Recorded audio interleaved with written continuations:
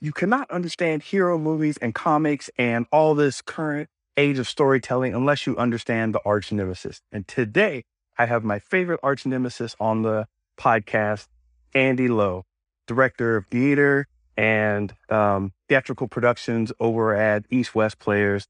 Great organization. I'll let him explain more about it to you, what that is.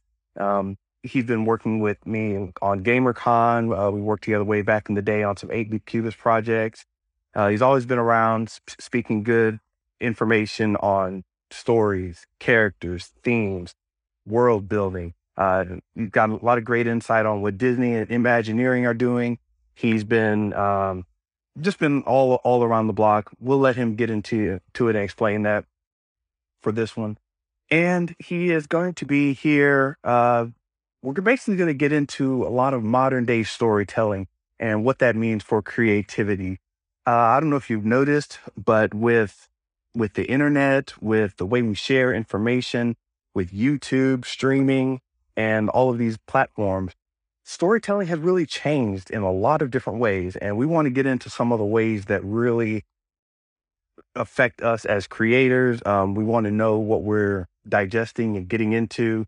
We're going to talk about Shang-Chi, the great fan base wars of the late 2010s. If you're online and arguing about Star Wars, you were part of the great fan base war. So we'll get into that.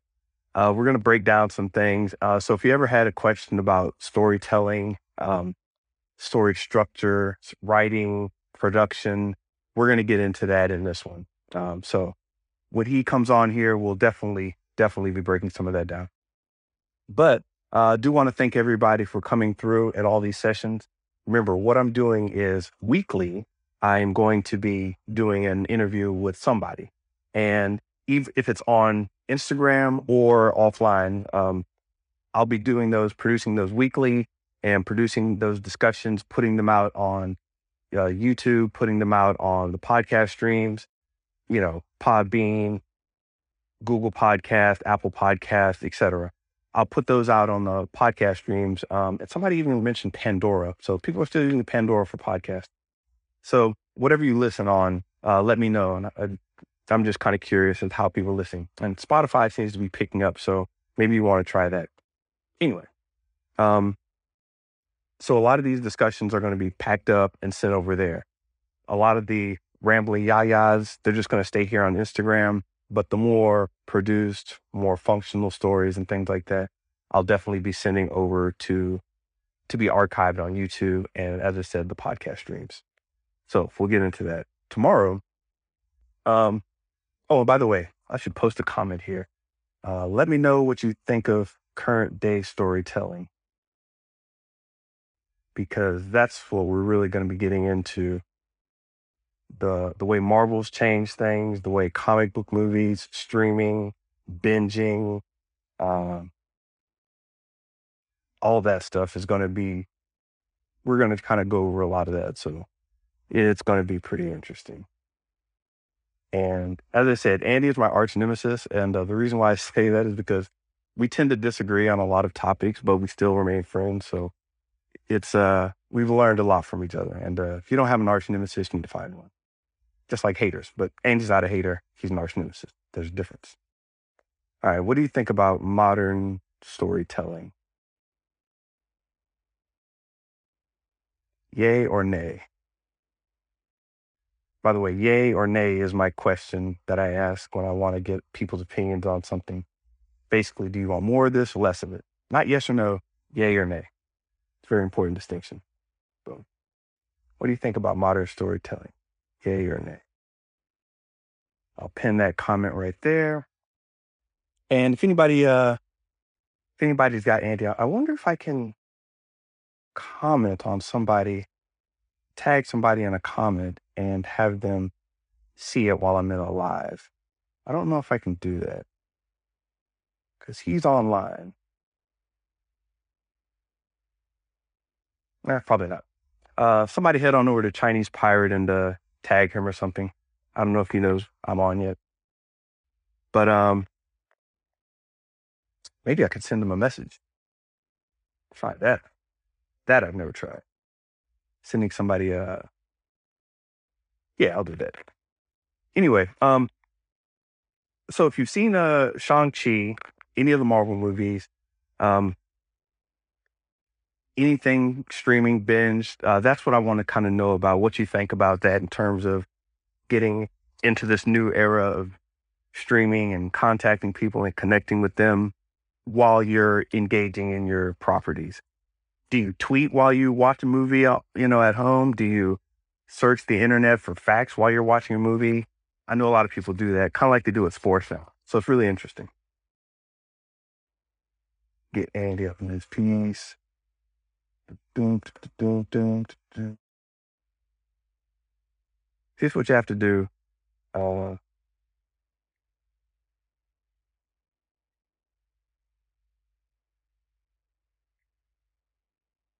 I've never had to do this on a cast before.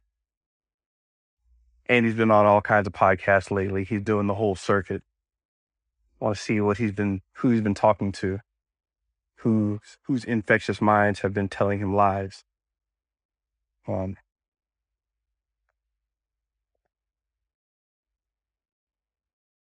so Andy and I actually met. I mentioned we were working together in San Diego. So when I was in San Diego, I was working at Rockstar Games at the time, making Red Dead Redemption, making some other games, and that's where I met Andy. We're gonna get into a little bit of that story, and we'll be going over a little bit of our history and how we got to the place we are right now. So I'll go ahead and bring him in. Uh, yeah, this Instagram Live thing is it's new, but it's fun. I like it. Let me know what you think about it in the comments as we go along, and I'll adjust whatever I need to. But it's still relatively new, and I am about 102 episodes in. You should see a request there at the bottom. The little camera with the plus icon should be lit up. Allows you to accept or request to join. And don't worry, this is Instagram. It's all informal. Nobody cares.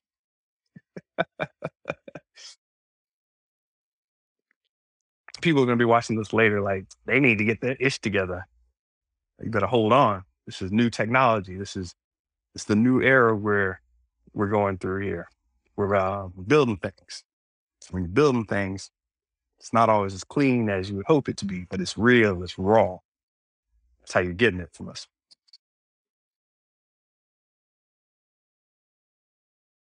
Let's see.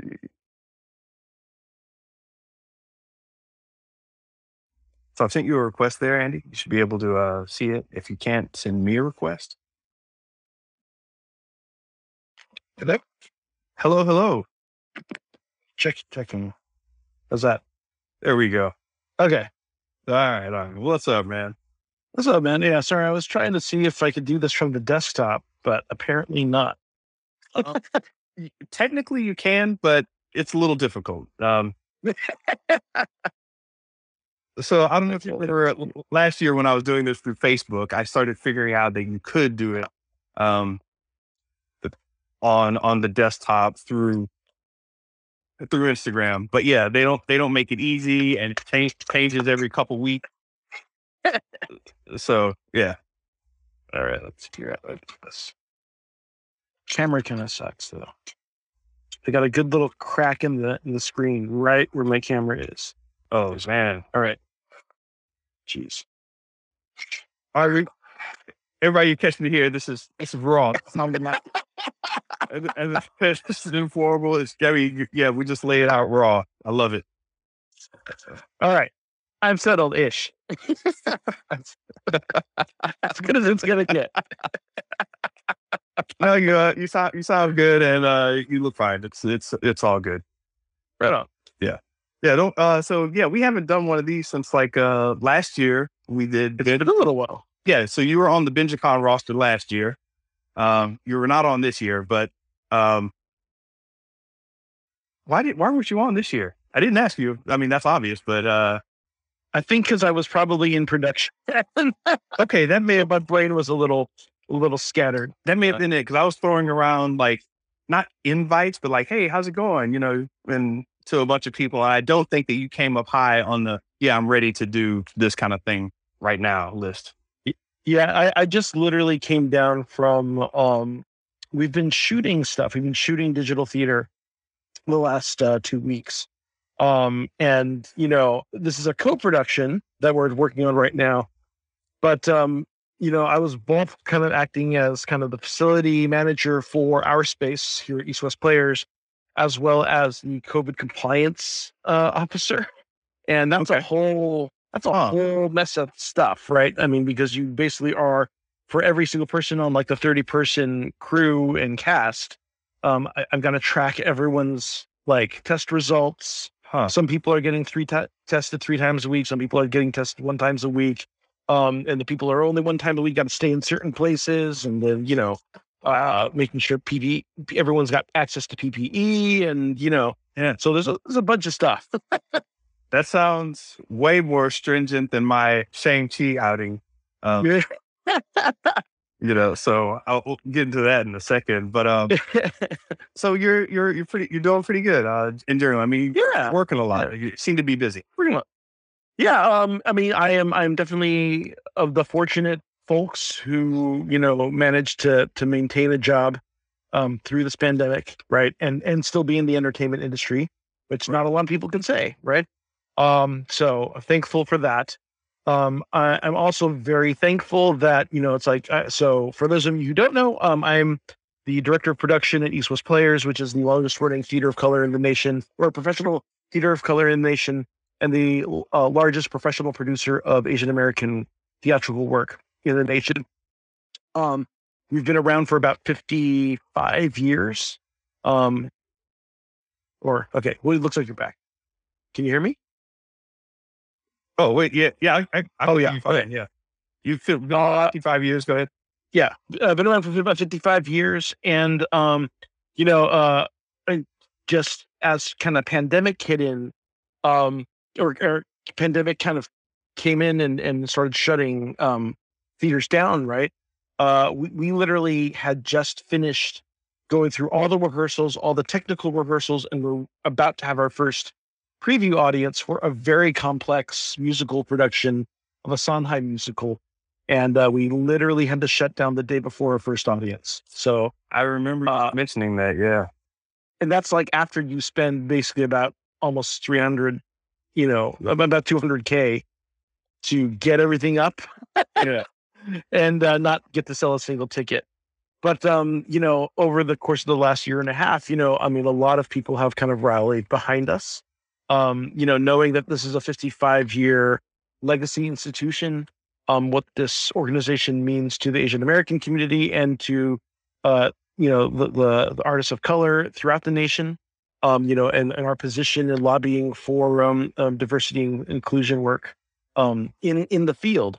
So we've been very fortunate that a lot of organizations, funding organizations, and individual donors have kind of come to our aid in this time.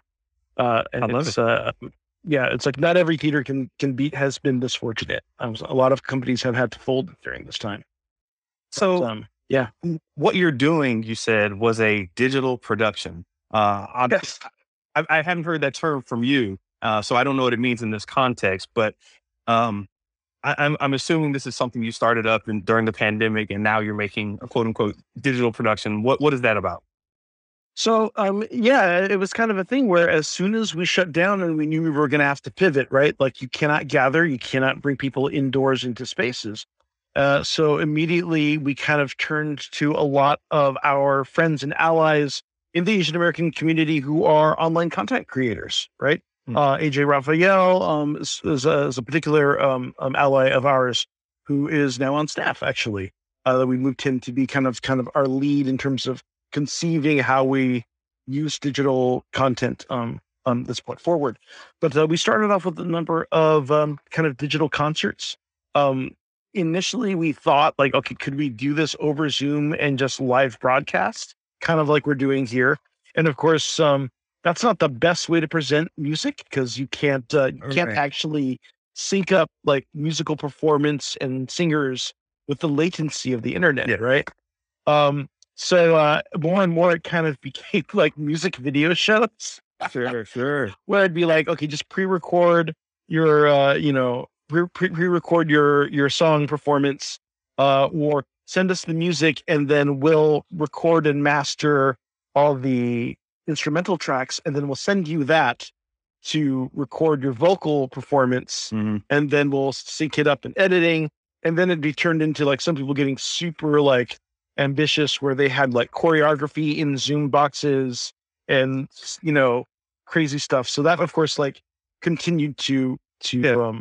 expand and as we continued to experiment with that format. I I would be into that just because I'm like, all right, I'm gonna tune in because I'm gonna see what they're gonna do now. There was a dancing in Yeah. Zoom window last time. I don't know what they're gonna do today. Yeah, I mean, we've done a number of them. They're called Crazy Talented Asians, and they were basically just kind of cabaret shows that were done in online, and they're actually many of them are still up. If you go to the East Coast Players Facebook page or YouTube page, and you can look through our videos. A lot of them are available free that we did, but we would broadcast live still. But So, yeah, are you doing anything? Like when people hear digital production, they think simply streaming. Um, right. but is it a little more than looking at a video on a screen? I mean, you've got Well, community going on there too. So, yeah, I mean, we keep trying to figure out how do you keep this a live engagement, right? Because there's a certain amount of trying to keep up quality. And the reality is, right, like live theater is one thing. And it is about being live and being there in the room, the voyeurism of it all, right? That is an experience. That's kind of what right. makes it. The audience feedback can change a performance from night to night. Um, with these, even with trying to do stuff on Zoom, you don't quite have that, right?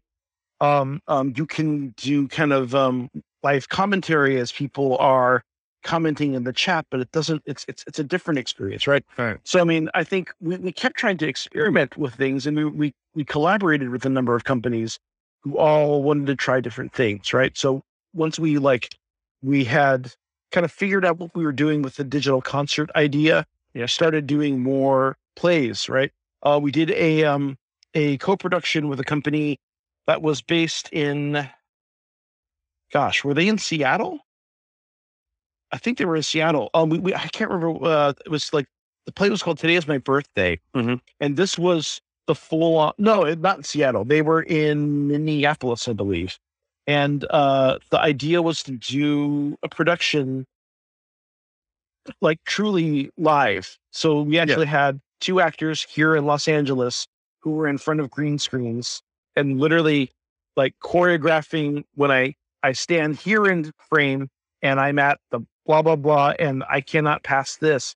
And they had a live video mixer who was like doing green screen backgrounds. Like so literally you have like two actors in completely different cities in green screen who are sitting in a movie theater, green screen background I like and it. sharing the same popcorn because the popcorn is a digital effect. But each of them have Just a like, bag of microwave popcorn in their own home space. And they look like they're pulling from the same popcorn, but they're not. They're in completely opposite cities. And that was kind of that's interesting to watch. It was like hard to tell if it was worth all the effort because it was a lot of work and a lot of choreography and a lot of people struggling with technology in their own homes. I think that is worth it. Just when I worked at Sony, they had a miniature mocap studio, and it wasn't like a full on studio. But the idea was just to get sketches done. So we're a ham studio, and then we have this little room with a janky little setup. Really nice for I shouldn't say janky. What's the word I'm looking for? Nice. Raw, Mom, it's raw. Yeah. yeah, raw. It was a functional little setup that we all were happy with, right? Yeah. And I actually brought Ashford over, Ashford was in the area and we were talking online and I was like, come down and visit the studio. And she was like, cool. So she actually visited the studio and she was like, I thought this was a mocap studio. And I'm like, listen. Yeah. So what we did there was basically we would suit up, we'd sketch some things out, and immediately get sent over to some mocap guys at like the big Sony lot. And then maybe, Sony of Japan, it gets sent out to some other people. And it was basically a bunch of proof of concept stuff. And it was just a really fast process. And what you're talking about now, though, with the split green screens and things like that, it's like, yeah, that's a lot of hard work to set up. But I think that knowledge and that research that really comes back, right? Yeah. Well, and so ultimately what we've landed on, the last two things that we filmed here, right, were ultimately they were one person shows. And the idea was like, trying to take advantage of what this format is, right? Where you are kind of direct addressing a screen is like, can we create some level of intimacy when it is a direct address storytelling? Right. So the show that we have actually that will be opening in a couple of weeks is called the Sitayana, or How to Make an Exit, which is an adaptation of the classic folk tale of Rama and Sita from the Mahabharata. This is like, a classic Hindu, epic story. And this is kind of one of the romantic interludes of that story. But there's this character named Sita who has become very idealistic, shall we say, of like the ideal woman in a lot of that Hindu culture. And this is kind of a feminist reclaiming of that character. And the director kind of had this concept of, Sita is every woman. So let's take this play that is the same story of Sita told in a modern way, and let's have it interpreted by three different actors and three different ways of telling the story. Right. So there's one version that is like a teenager kind of gossiping in her bedroom about the story. Right. Then there's another version that is like kind of a graphic novel, pulp retelling. And it's all the same text, mind you. And then the third version is more traditional green screen elements that are traditional Indian Mendi art. Right. So how is this presented? Is it like, hey, here are the three different versions. Watch all three, or are they interspersed with each other, or what's the interface? Well, we had high ideas of being able to use interactivity to switch between the three versions at any point in the story. Mm-hmm. Of course, we are stuck with the limitations of the streaming platforms themselves. Yeah. So at which point we've kind of opted for a system where there are nights when you can, like, I'm going to buy a ticket for the teen night, or I'm going to buy a ticket for the graphic novel night. Yeah. Or there are some nights where there's a little bit of audience interactivity where, we question the audience and they make a vote and their decision will determine which version they see. Ooh, live Bandersnatch. Yes. Yeah. I mean, that's kind of what we originally kind of wanted to have, but yeah, it's very hard trying to figure out how the platforms can facilitate all the ideas that the creatives have. Right. Yeah. And that is where a lot of development, design, and creative artistry, which is, I think all artistry is based on constraints. So, the true artistry of working within, like, hey, we have this, how do we express what we have to express? Right. So I definitely think you guys are on the cutting edge with that.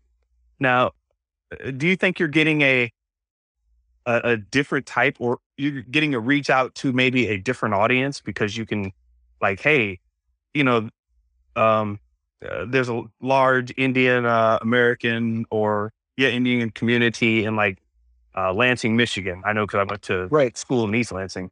Yeah. It's like all of a sudden you're reaching out to them, and normally they wouldn't be able to, or wouldn't connect with, a theater group based out of LA.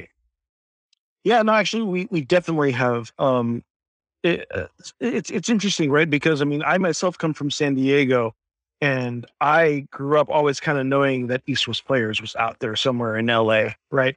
I even founded my own Asian American theater company down there, and it was kind of the thing of, wouldn't it be great if we were like East West Players, right?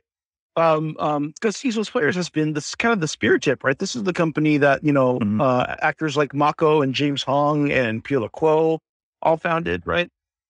So hold on. So in terms of accessibility, yeah, like one of the things we notice is like our classes are, now that they're on Zoom and online, we're able to offer acting classes to Asian Americans across the nation, or even playwriting and screenwriting classes. And that level of accessibility is great because people who are like, one of these days I'm going to move to LA and figure out the business, but now they have access to East West Players immediately, right? Yeah. No, I definitely think that the connectivity is very cool. For a while, when I was working with 8-Bit Cubist, it's like we got a spike from Brazil. And I'm looking at my stats like, I don't know anybody in Brazil. I know a few people who have gone down there for like, bachelor's events or just to travel or whatever. But I know it's like, I don't know how that connection happened. So, well, maybe this is a good excuse for a trip. Exactly. Who will be my host? Two amongst my fans. It's a company expense. There you go. Yeah. So okay. What I didn't know from what you just said there is that you were in San Diego and you knew from when you were younger about the East West Players. So you've had theater in your bones for a while. Yeah, no, I mean, I grew up around it. Like, so my sisters were actually all like theater artists, like in college and high school and whatnot, right? In fact, there was an Asian American theater company in San Diego before mine called the Pacific Asian Actors Ensemble. It was a company that my sister and brother-in-law were involved in and founded by an actor named Tom Sesma, who I believe is in New York these days and doing a lot of stuff on Broadway and whatnot. But I mean, I had grown up around it. I was kind of the shy one in the family. I was the youngest, and I was the one who was like behind the sketchbook. Like my sisters all sang, and I played the saxophone. And my sisters all got on stage, and I was in behind a sketch pad. I had thought I was going to go into visual art, like graphic novels, or even like maybe storyboarding. Right. But what happened was, I kind of got dragged in because of my level of activism.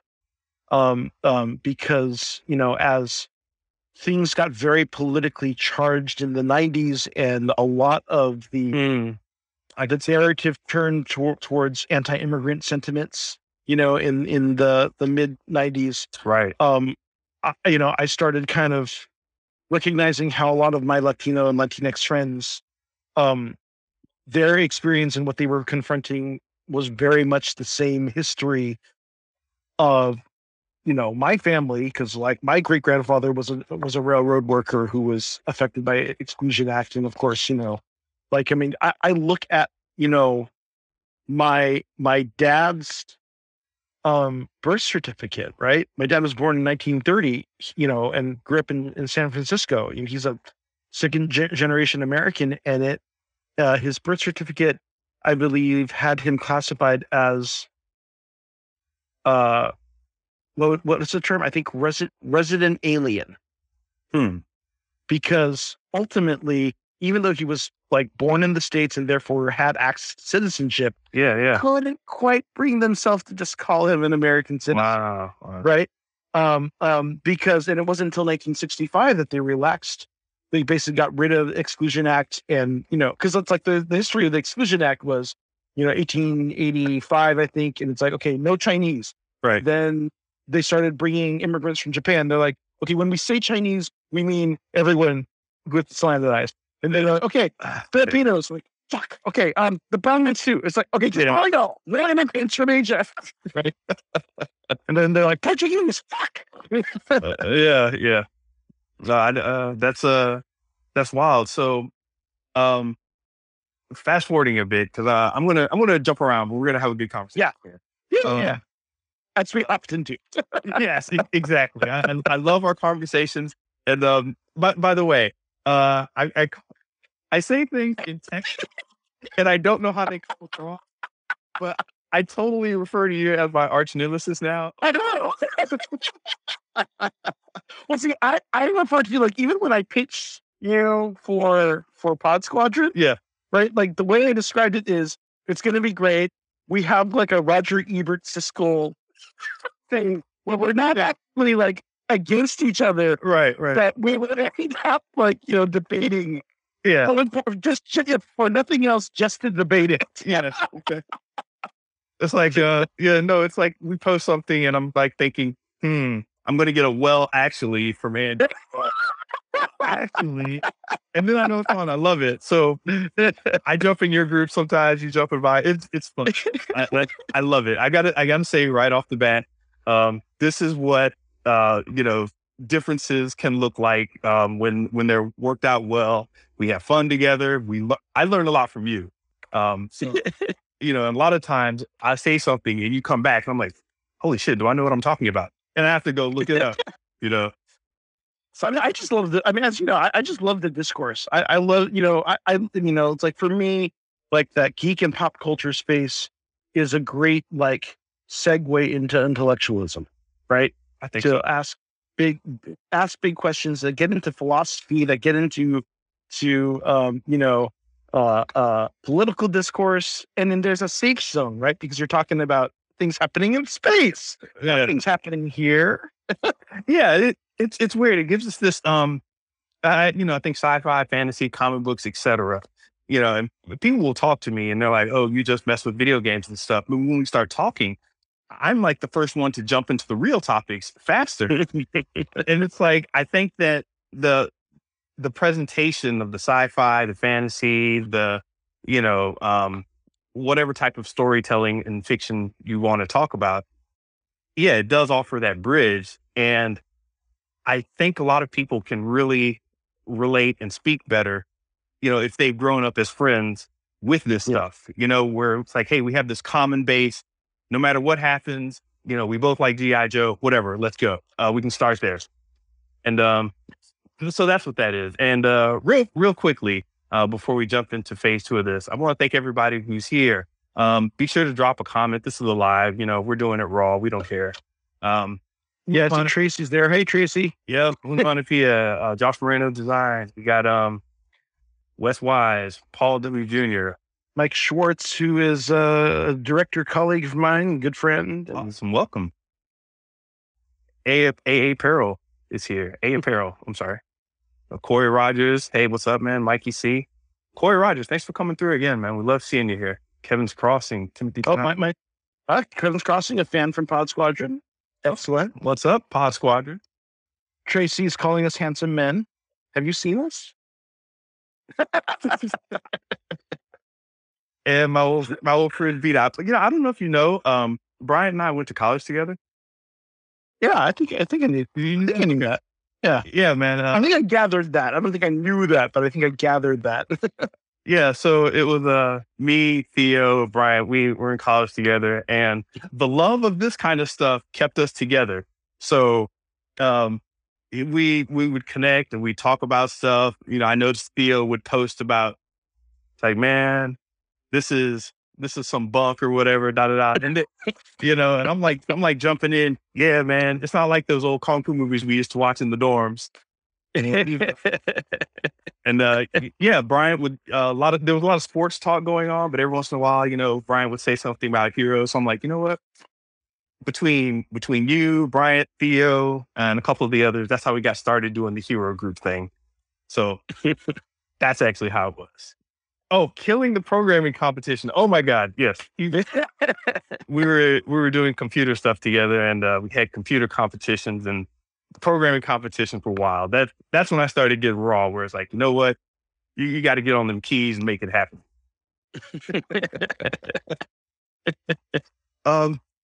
So let me do a fast forward. We got a little history on you. We got we see where you've been for the past year or so doing crazy work. But very recently, you've been on the Shang-Chi circuit, and I'll say I'll jump back and forth. Shang-Chi. I'm gonna do that until you stop me. But it's in Mandarin, so I don't actually know how to say it. I'm a Kanto boy, so I thought it was interesting that the trailer actually stopped. There was that one trailer that they actually put that at the end where he's like, no, Shang-Chi, Zhangji, right? She's like, Sean? Oh, what? He's like, no. I was like, interesting. And it started keying me into what this movie had to offer in terms of just being the first major first MCU offering with the Asian American lead cast, et cetera, et cetera. So you've been on the scene talking about Shang-Chi, and spoilers, everybody. We're just going to get into it. You've been on the scene talking about it. What's the discussion out there right now? Well, it's interesting. I really enjoyed it. A lot of people are really digging it. I mean, the new news as of today is that the worldwide box office is 140 million, and the U.S. box office is 94, which basically has it beating Black Widow and ScarJo. Yes, I'm gonna be petty. And I mean, it is basically a record breaker both for Labor Day movies and in post-COVID times. So I mean that was pretty amazing to me. And I actually haven't seen a movie in theaters since you and I were arguing about Knives Out. Yes, Knives Out by Rian Johnson. We were arguing about that online, and doing the Kermit Furious typing at the keyboard about it. And that was back then. I was like, all right, I got to go see Knives Out like twice, so let me go watch this. And after that, the pandemic kind of set in and everything. I didn't want to go out anymore. But yeah, this actually got me out to the theaters again in a horribly unsanitary theater. It was just packed. Popping popcorn, no problems. Let me tell you. So I walk in the theater, right? Walk up. I got first of all, I was on Fandango trying to find different showtimes around me where I could get a seat that wasn't next to a lot of people. So I finally found a theater. I'm like, cool, it's not too far. I'll go check it out there. Get to that theater. I've been there before. And it's usually a nice, friendly, quiet theater. And the lady at the front desk is just doing her thing, typing and all that. She's taking some tickets. And I'm like, oh yeah, I got an online ticket. I can just go around them. So as I'm going around them though, I notice her get up, walk out the door in her little office, and another guy comes in and they're like, excuse me, right by each other. And he just sits down and starts typing. And I'm like, wait a minute. They didn't have gloves. They're just typing. They just opened the door with their hands, and the sanitizer's sitting there on the counter, but they just walk by it. They're just passing a ticket to the person. I'm like, oh wow, they're back to normal. I think is normal. And so once I saw that, I kept looking around. I'm watching the food service people not being as sanitary as they could be. I'm just imagining you like as like the Hitchcock the kind of where like focuses in around, you're just like, yeah. If you've ever seen the Invader Zim Germs episode, this was it. Where he gets the glasses where he can see all the germs and starts freaking out, right? Remember Nick Cage in Matchstick Men, and he's an agoraphobic heist man? And like, it's a whole thing where he's a heist man. He comes up with these cons. Yeah. He's super agoraphobic. So it's like, it can like screw up his cons where he's in the middle of a con and someone opens a window and his eyes just start rolling in the back of his head. And they've got like the camera where you can like, particles of dust and the beams of sunlight. Yeah. It's great. Hilarious. Yeah. So the final straw, I mean, I was in there and I was like, you know what? I have a mask on, but let me just ask the lady who's going to scan my ticket. Let me just ask her if she can give me another mask. I want to see what they're going to do. And she's like, oh, mask. Like it was a surprise. Like, oh, hold on. And reaches down into a box, pulls out a mask, bare hand, after she's been typing on her keyboard and hitting her little computer screen. She holds it out and just hands it hands on both sides of the mask and just hands it to me. And I'm like, yeah, thanks for the mask. And just I ball it up, put it in my pocket, and go to my seat. But even under those circumstances, I enjoyed the film. Everybody in there seemed to enjoy it. It was a good time. And yes, before we go any further, yes, I did actually like it. Got some things to say about it, of course, because I always got something to say. But I did like it. Yeah, I will say that having gone through multiple like COVID compliance officer trainings, Mhm. it both makes me more conscious, and it's a combination of comfort and discomfort now, because like when you get into the data and you kind of see it's like, okay, there's a certain amount of, there's nothing we can do to stop it now. We're just, there's too much, there's just far too much reckless individuality in our country, in our culture, that it's like, it's just not, Yeah. we've hit the 50% mark. Mhm. We're going to be lucky if we get to 60%. We're never going to hit the 70 or 80% to get the herd immunity, right? Yeah. At which point, everything that we are doing is more about mitigation, right? Mm. We have vaccines which will block most of it, or they will help you fight off if you do infect. Right. All of the testing, all of the things is really more about contact tracing, so that you can Sure. mitigate it from spreading. Yeah, and that's extremely difficult, at least in America as well. Yeah. The whole track me. I'm already Yeah, I'm I already know. on Facebook. So uh yeah, so I don't know if everybody knows the theater, they have this thing called Cinema Safe, which I don't think is very safe at all. I think it's just this organization they put together so they could rubber stamp all the theaters Right. and say approved. I looked at their website. It's pretty simple. And yeah, they're not being scientific. They're just like, yeah, we're safe, man. We're good. Thumbs up. Um, but it basically gives every theater chain, the go ahead and the green light to say we're at 100% capacity. We're serving food. We're doing all this. We're good. So Yeah. I do wonder about that. And The main thing with that is that the primary thing is air filtration, right? You're in an enclosed space. If you can push that air filtration or that movement of air Mhm. as high as possible, and get the MERV 13 or even MERV 17 right. filters in, you can mitigate a lot of that transmission. But of course, everything below that level is like, So there's no way that I found to verify, if they've got these new filters completely installed, or if they're installed up to whatever the code is. Do they put one in theater number 7 over in the corner, and theaters 1 through 19 don't have them? I don't know. I think to get the rating from them initially, they have to do like a very thorough inspection. What Okay. happens afterwards? That's the real question, is in terms of upkeep, right? Because like those filters need to be swapped out every 2 months or something like that.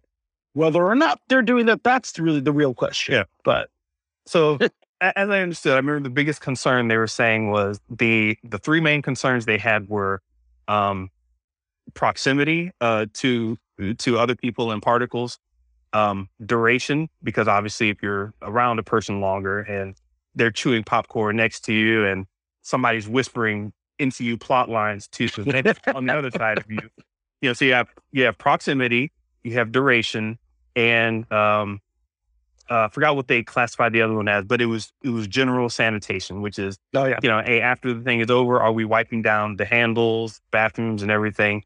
Um, I'm a brave dude. I do my push-ups and drink my orange juice. I'm not on the Joe Rogan level, but yeah, I try to keep my immune system healthy and all that. But even given that, I do wonder about the theaters. So I'll do it I did it for Shang-Chi and I was happy. Yeah. So where'd you see it? It's the first time I saw, I have seen it twice now. I saw it once with groups of friends. Let's see. The first time I saw it was on Thursday evening in Century City, and then a theater in San Diego. Okay. On Saturday. So, yeah, good. And you enjoyed it. You obviously yeah, I should say obviously. No, I did. I did enjoy it a lot. And I will say I was also pleased to see that it held up in a second viewing. And because that's always the thing you wonder. It's like with all these blockbusters, is like how much of it is flash, and will it hold up to multiple viewings, right? Right. I will say this. Like in the couple of shows that I've been doing, like group reviews of it, Mhm. I am a little tougher on it than others, because I've actually been very delighted and surprised Okay. to see many people are putting this in their top 5 of all MCU movies. Um, and again, surprised. I was delighted. I was just Right? thinking, does it rank in my top 5? But go ahead. Yeah. Um, I don't know if I would put it in my top 5 personally, but I did enjoy it quite a bit. I will say that, like, one of the things for me is that so much of the film um, is an homage to classic Hong Kong cinema of the 1980s and 90s and early Yes. 2000s. Mhm. And so I love seeing all these bits of homage, or, the cinematographer is the same cinematographer who did The Matrix. So you can see his kind of flair and style, which is totally Mhm. pulling moves from John Woo and, Yeah. other visionary directors, or, of course you have Tony Leung in there. So, like, there's little moments where, like, they're trying to play with, Wong Kar-wai's, style of cinematography and stuff. Um, but it's not Wong Kar-wai. It's not Sui Hark, right? So just by sheer, like, uh, having been like a fan and purveyor of those genres and that whole market of cinema, um, it's like, uh, it's perhaps less flashy or innovative Mhm. to me than a lot of people who are unfamiliar with Hong Kong cinema of the 1980s, 90s, and early 2000s. Sure. So, which is, I mean, I'm happy it's working, right?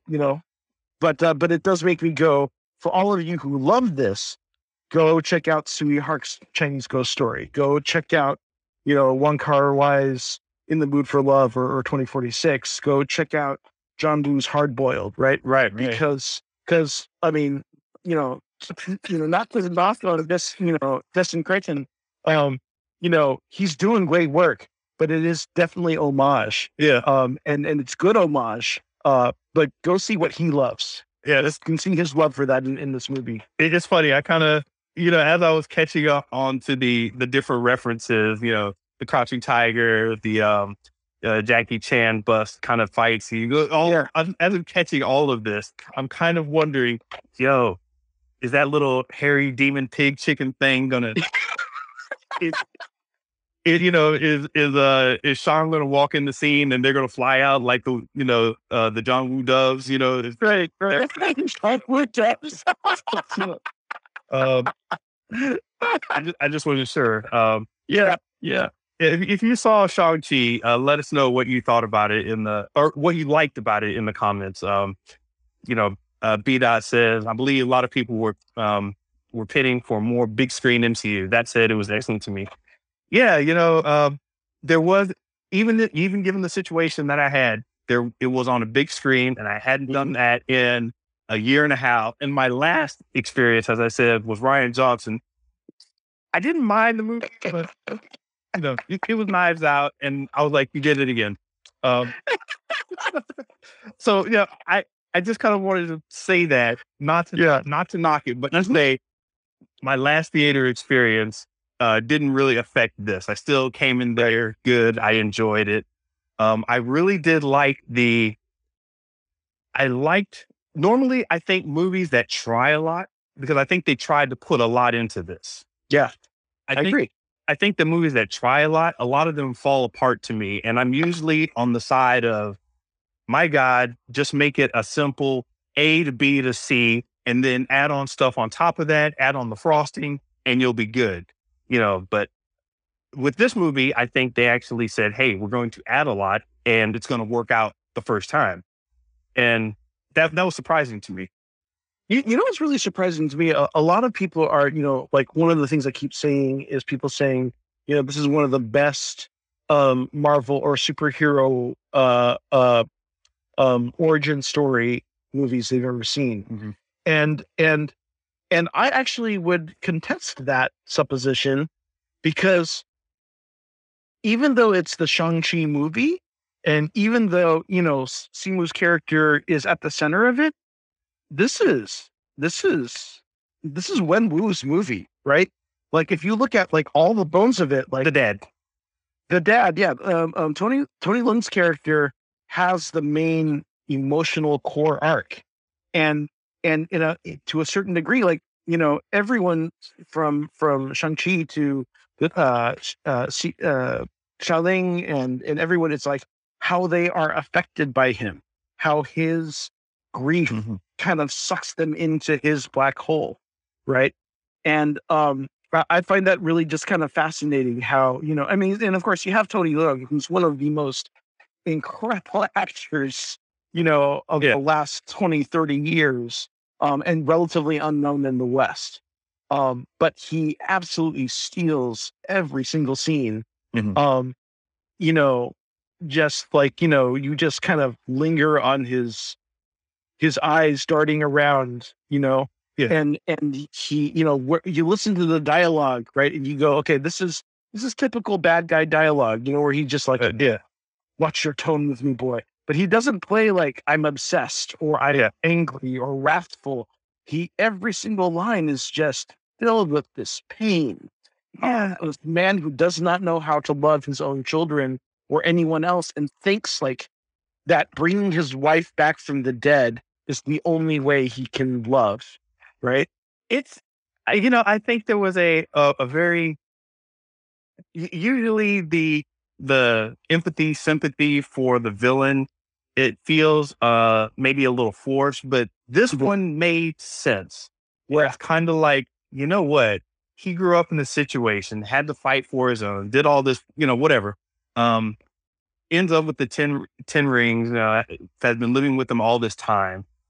In his own way, he kind of wants to, that's that, I don't know what you'd call this type of love, but you want to have your son with you while you, do bad things. And it's like, look, you're going to be a badass too. You got to learn how to treat people. You got to learn how to step on them, and, putting out this bad father ideology. But, like, as you said, I think it ran a good thread through the entire story, where everybody's kind of like, man, this guy that's been around 1,000 years is basically, we're all following along in the wake of all his actions. And there's this one last action that he wants to take that we kind of got to stop. So I was invested from that. Another thing that I didn't quite catch on the first view, I mean, it was right in front of me, but like, I didn't quite catch it on the first view. The second view, I realized how much he blames Shang-Chi unjustly for his wife's death. He has the line where you were weak, you stood by and you did nothing and you let her die. And of course he was 8, right? Even he knows how irrational this is, but that is the moment that motivates, I'm going to make you strong. Right. And why he turns to him to go assassinate the person, the guy in charge of the Iron Gang. When he fights, like, he doesn't go kill the Iron Gang. He sends his 14-year-old son to, because in his twisted head, an obsessed mind, it's like, this is your shit. You go fix this. Yeah. I don't know if I didn't totally read it as blame, but just that kind of disgust that the decision you made was to hide instead of to go, right.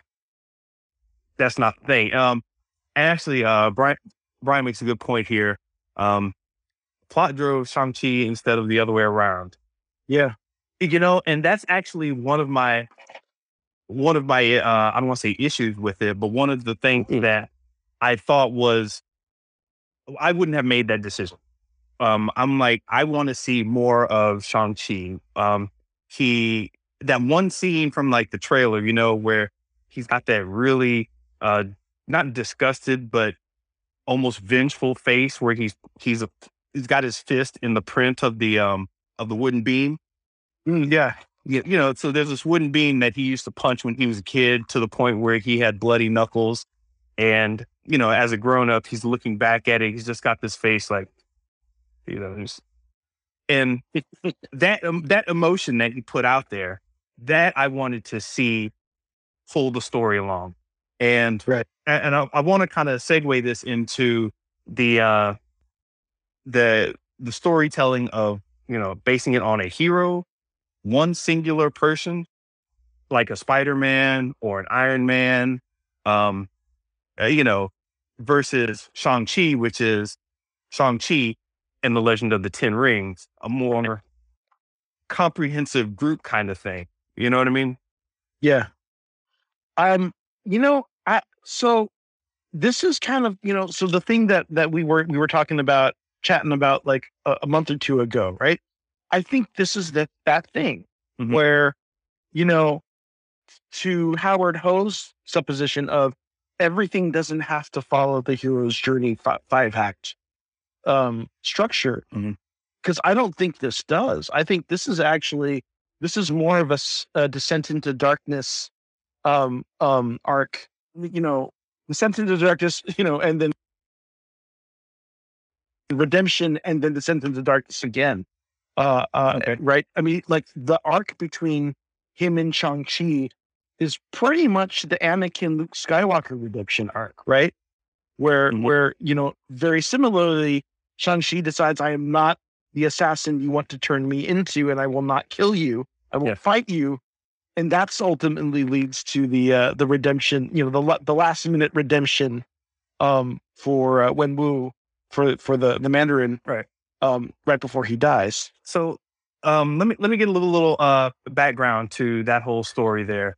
Um, for a while now, and I actually think that this is kind of where it comes from. There's I have this very South Florida, North Georgia, American, whatever, um, way of looking at stories, and it follows the this thing called the hero's journey. This is the way I kind of look at a lot of stories. I was like, oh yeah, basically that's it. You get a hero. He's got a hero in a place, has a situation, goes on an adventure to learn more, to fix it, and to fight against an enemy or an ideology or something, and then have a resolution where he comes back home. In so many words, put together by Joseph Campbell, this literary egghead who broke down storytelling from, um, back in from the Greeks, Aristotle, et cetera, et cetera. So his idea was that there's this thing called the hero's journey, and it's the way that humans generally tell stories. And there are variations of it that are simpler. And then there are variations that are more complex. Some people use like Dan Harmon's story circle. There's Right. the fly something pyramid, Freytag's pyramid. Um, the movie method, the mini movie, screenwriting structure. There are hundreds of these, and everybody creates. I have my own called the joystick method, right? go go figure. Um, but basically, that's where that's where this idea comes from, and it doesn't necessarily mean hero, as in a superhero in spandex, which is a misconception out there. It's referring to a protagonist going through this process, and that's how we tell stories, according to the hero's journey. So now what you're saying is we're starting to see other storytelling styles from a more non-central character point of view, or I'll let you go from there. Well, it's that um so I mean, I also have this fascination for the Joseph Campbell, but the hero with a thousand faces, right? Because there is this archetype. And like we've had this conversation before where I've kind of linked it up to even it's so something that I recognized at some point was that when I compared the 5 points of of a hero's journey story, it didn't quite line up, or sometimes it would line up with like Asian cinema, and sometimes it wouldn't. Mhm.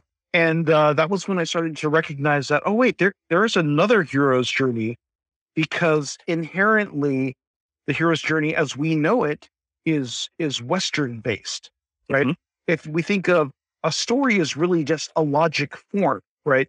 Logic forms are how we process knowledge or ideas, Right. even down to language. Like we don't think about it, but we think in English. So the Mhm. syntax of how we process logic is based on that Western English structure. So the 5 points of a hero's journey story correlate to the 5 points in a sentence, right? Where it's like, even if I ask, to use the bathroom, I'll say, can I use your restroom? Right. Mhm. And you can find the 7 points in there. The introduction of the character, the subject is me, the thing that I want to find your bathroom. The bathroom is the subject, or the objective, right? Right. Um, that all fits that. But if you go to like say other languages and other cultures, for instance, like Cantonese Chinese, if I said where the bathroom is, I'd say Chisa Hai Bindo, which is the Chisa bathroom. Hai is Bindo where, Mhm. right? There is no subject, right? There's no I, there's no you. It's just the bathroom. The objective is the most important thing. So I say it first. And then where is it? Mm. My question, right? My operative word. So when you think about, well, what does that tell us? That logic structure in syntax and grammar, what does that tell us about this culture, these people? It's also it's a pluralistic culture. Mhm. There is, even down to here, my name is Andy Lowe. If I were in China, my name would be Lo Zifai. Lao would be my family name. My family name is first. Mhm. The family is more important than the individual Zifai, which is my Chinese name, right? So I'm identified by the family. I'm identified as part of the unit of this family, of the Lowe family, Yes. right? So even the story structure, similarly, if you watch like any of the Wang Fei Hung, the Once Upon a Time in China movies with Jet Li, Mhm. the structure of the story is there is no character growth. Wang Fei Hung is, virtuous from the beginning of the movie, and he's the same kind of virtuous to the end of the movie. Yeah. And it's all of his supporting cast members who want to cheat the system, or Aunt Yi who wants him to fall in love with her, or Clubfoot who, Yeah. Yeah. whatever. He's like beggar in the street and wants to make a little side cash. But ultimately, it's through Wang Fei Hung's like example that they realize, oh, my personal wants are less important than saving the treasures of China from the evil colonialist British people, right? Yeah. And Yeah. they all band together and they rally around Wang Fei Hung to defeat the sellout Donnie Yen, who is selling off, China's treasures, right? Right. Okay. Like it is that kind of pluralistic thing, and you can see that kind of same mentality, right? Yeah. So that was kind of like a breakthrough for me of realizing, oh gosh, I have to really rethink how I think about story, both in cultural context, but since another friend. Oh, go ahead. So what? Sorry, I talked a lot. No, it's good. That's why I have you on. So when I was going through, my understanding of story, my understanding of structure, and how we tell tales to each other in different ways, I was a lot of people were the a lot of people that I ran into in these discussions would say, "Yeah, the hero's journey. What if it's a family?" And I'm like, "Okay, that's the same thing. It's just the family's journey. The family is the protagonist. The family's going through these steps, basically." And they're like, "Oh yeah, okay, I guess so." And then somebody else can come up and say, "Well, what about some weird show like Memento? Doesn't that?" I'm like, "Okay, it's still kind of doing the same thing, but at parts they're giving you the resolution in before the action. They're just reversing some order. It's still pretty much the same thing." So I kept on finding all these different different examples of people saying there is no hero's journey or whatever. And I was like, these are all basic variations on what Campbell actually did. And actually, when we first started talking about it, I had actually gone back and really read through the book and I was like, Cool. you know what? This was early on before we were actually having like discussions about it. We were just getting to know each other, I think. And around that time I started reading it. But it wasn't until I saw Hero, with Jet Li, Oh yeah. where I started thinking about, okay, this isn't just, I'm not, let me put it this the right way. I was like, this isn't messy storytelling. This is a fundamentally different way of looking at things. Right. It's got, the story's kind of laid out where you've got this conflict between, not necessarily the main character. The main character is representing a larger ideology, and you see it reflected in the literally and figuratively in the different color scenes, where it's like, well, here's this, well, here's that, and as a group, how do we come together? And I was like kind of blown away, like, there it is. At least for me, there's that kind of bridge where it starts to say, okay, does a journey look like, or not even a journey? I shouldn't even say that. What does how is a story told in a not as linear, subject predicate fashion, like to use your cynical idea?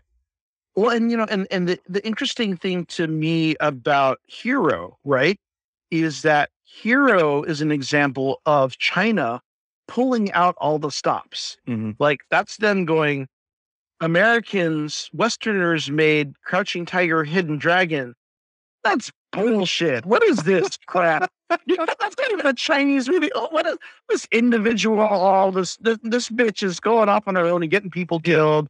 That's like bad values and right. And so Hero is their answer to Crouching Tiger, Hidden Dragon. Thinking, if you like that bullshit, check out this thing. This thing should be awesome. And of course, America's like, what is this? This is like some like statist, nationalistic.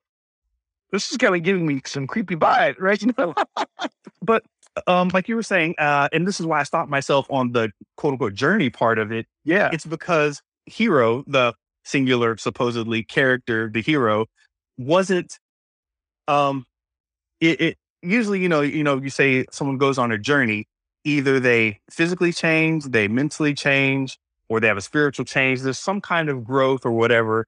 And, you end up back at the end. There are some shows where it's like Rambo, he's already fully formed character or whatever, and you're just kind of going through the motions, but there's still a little overarching kind of, okay, there was a bad guy, now the bad guy's gone, et cetera, et cetera.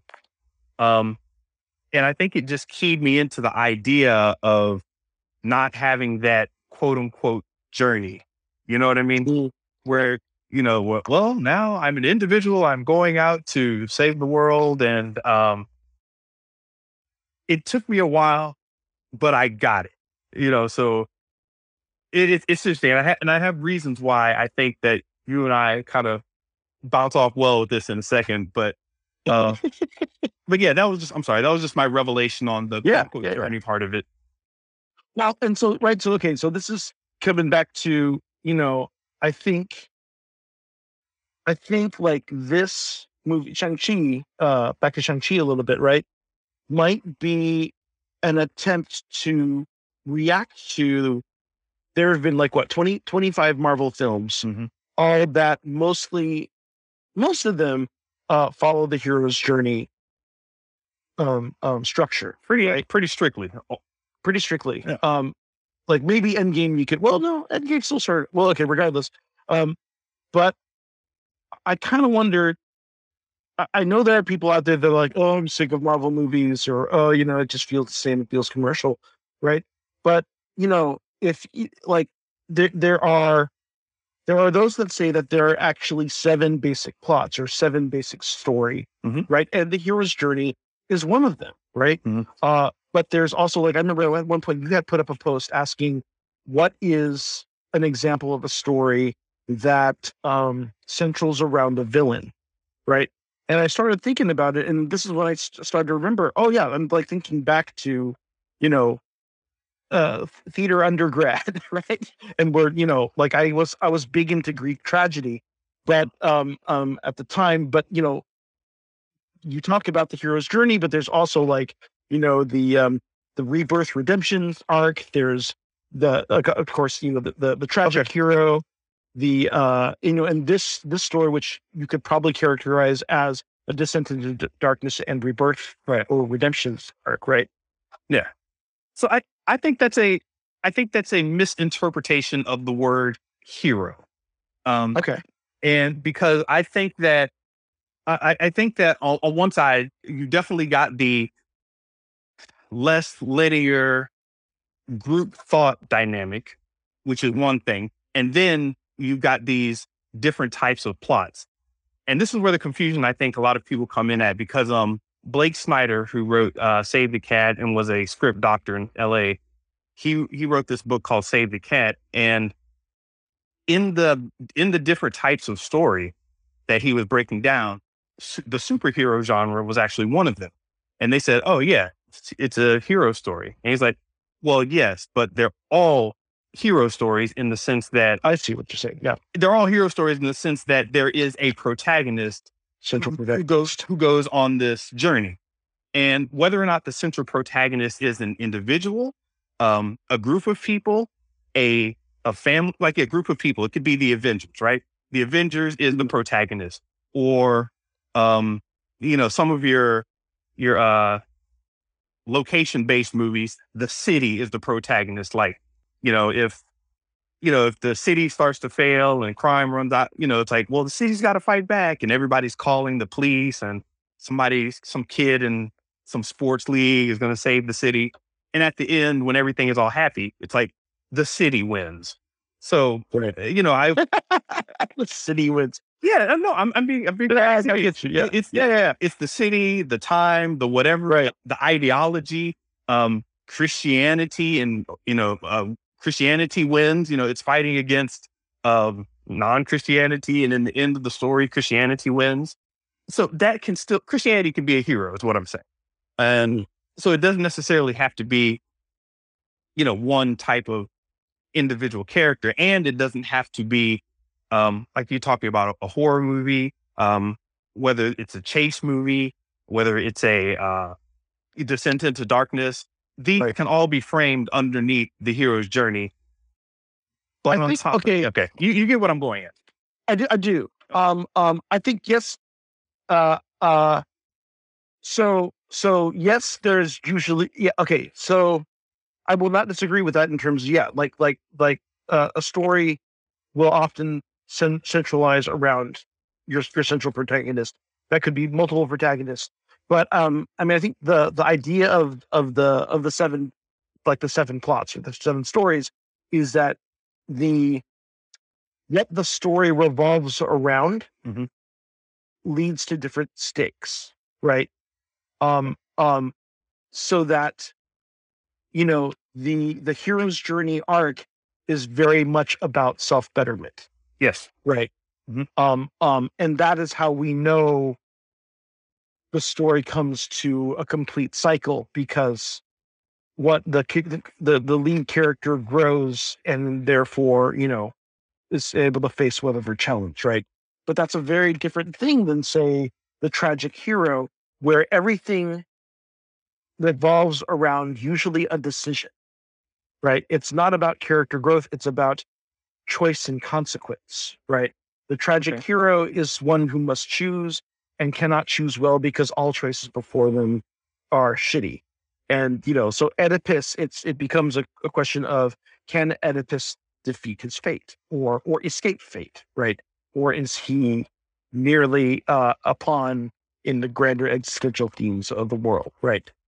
Oedipus will kill his father and fuck his mom, right? Right. And is a tragic figure because of that, because he has no good choices laid before him, and how he deals with his smallness in the universe. Right. That's like the crux of that story type. Okay. Okay. Um, I tend to see that as a variation on a theme. where instead of a happy ending, you may go to a sad ending. Maybe, as I said, like in the Rambo example, you just assume that, he's had something that went on before he became Rambo. So the assumption is like, well, yeah, had some shitty background, and they kind of allude to the fact that, he was this soldier here and there, but they never actually put it in the story. But you just kind of like, I think, and I don't know. but I think the key thing is that for like just using the the tragic hero as a contrast, right? Is that character growth or character change is not central to that arc, right? What is central to that arc is consequence, right? Um, um, what happened, and you can make the argument that most tragedies are about what happens to them. The story happens to that guy, which in a hero's journey format, you would say, well, that's shitty storytelling, right? Okay.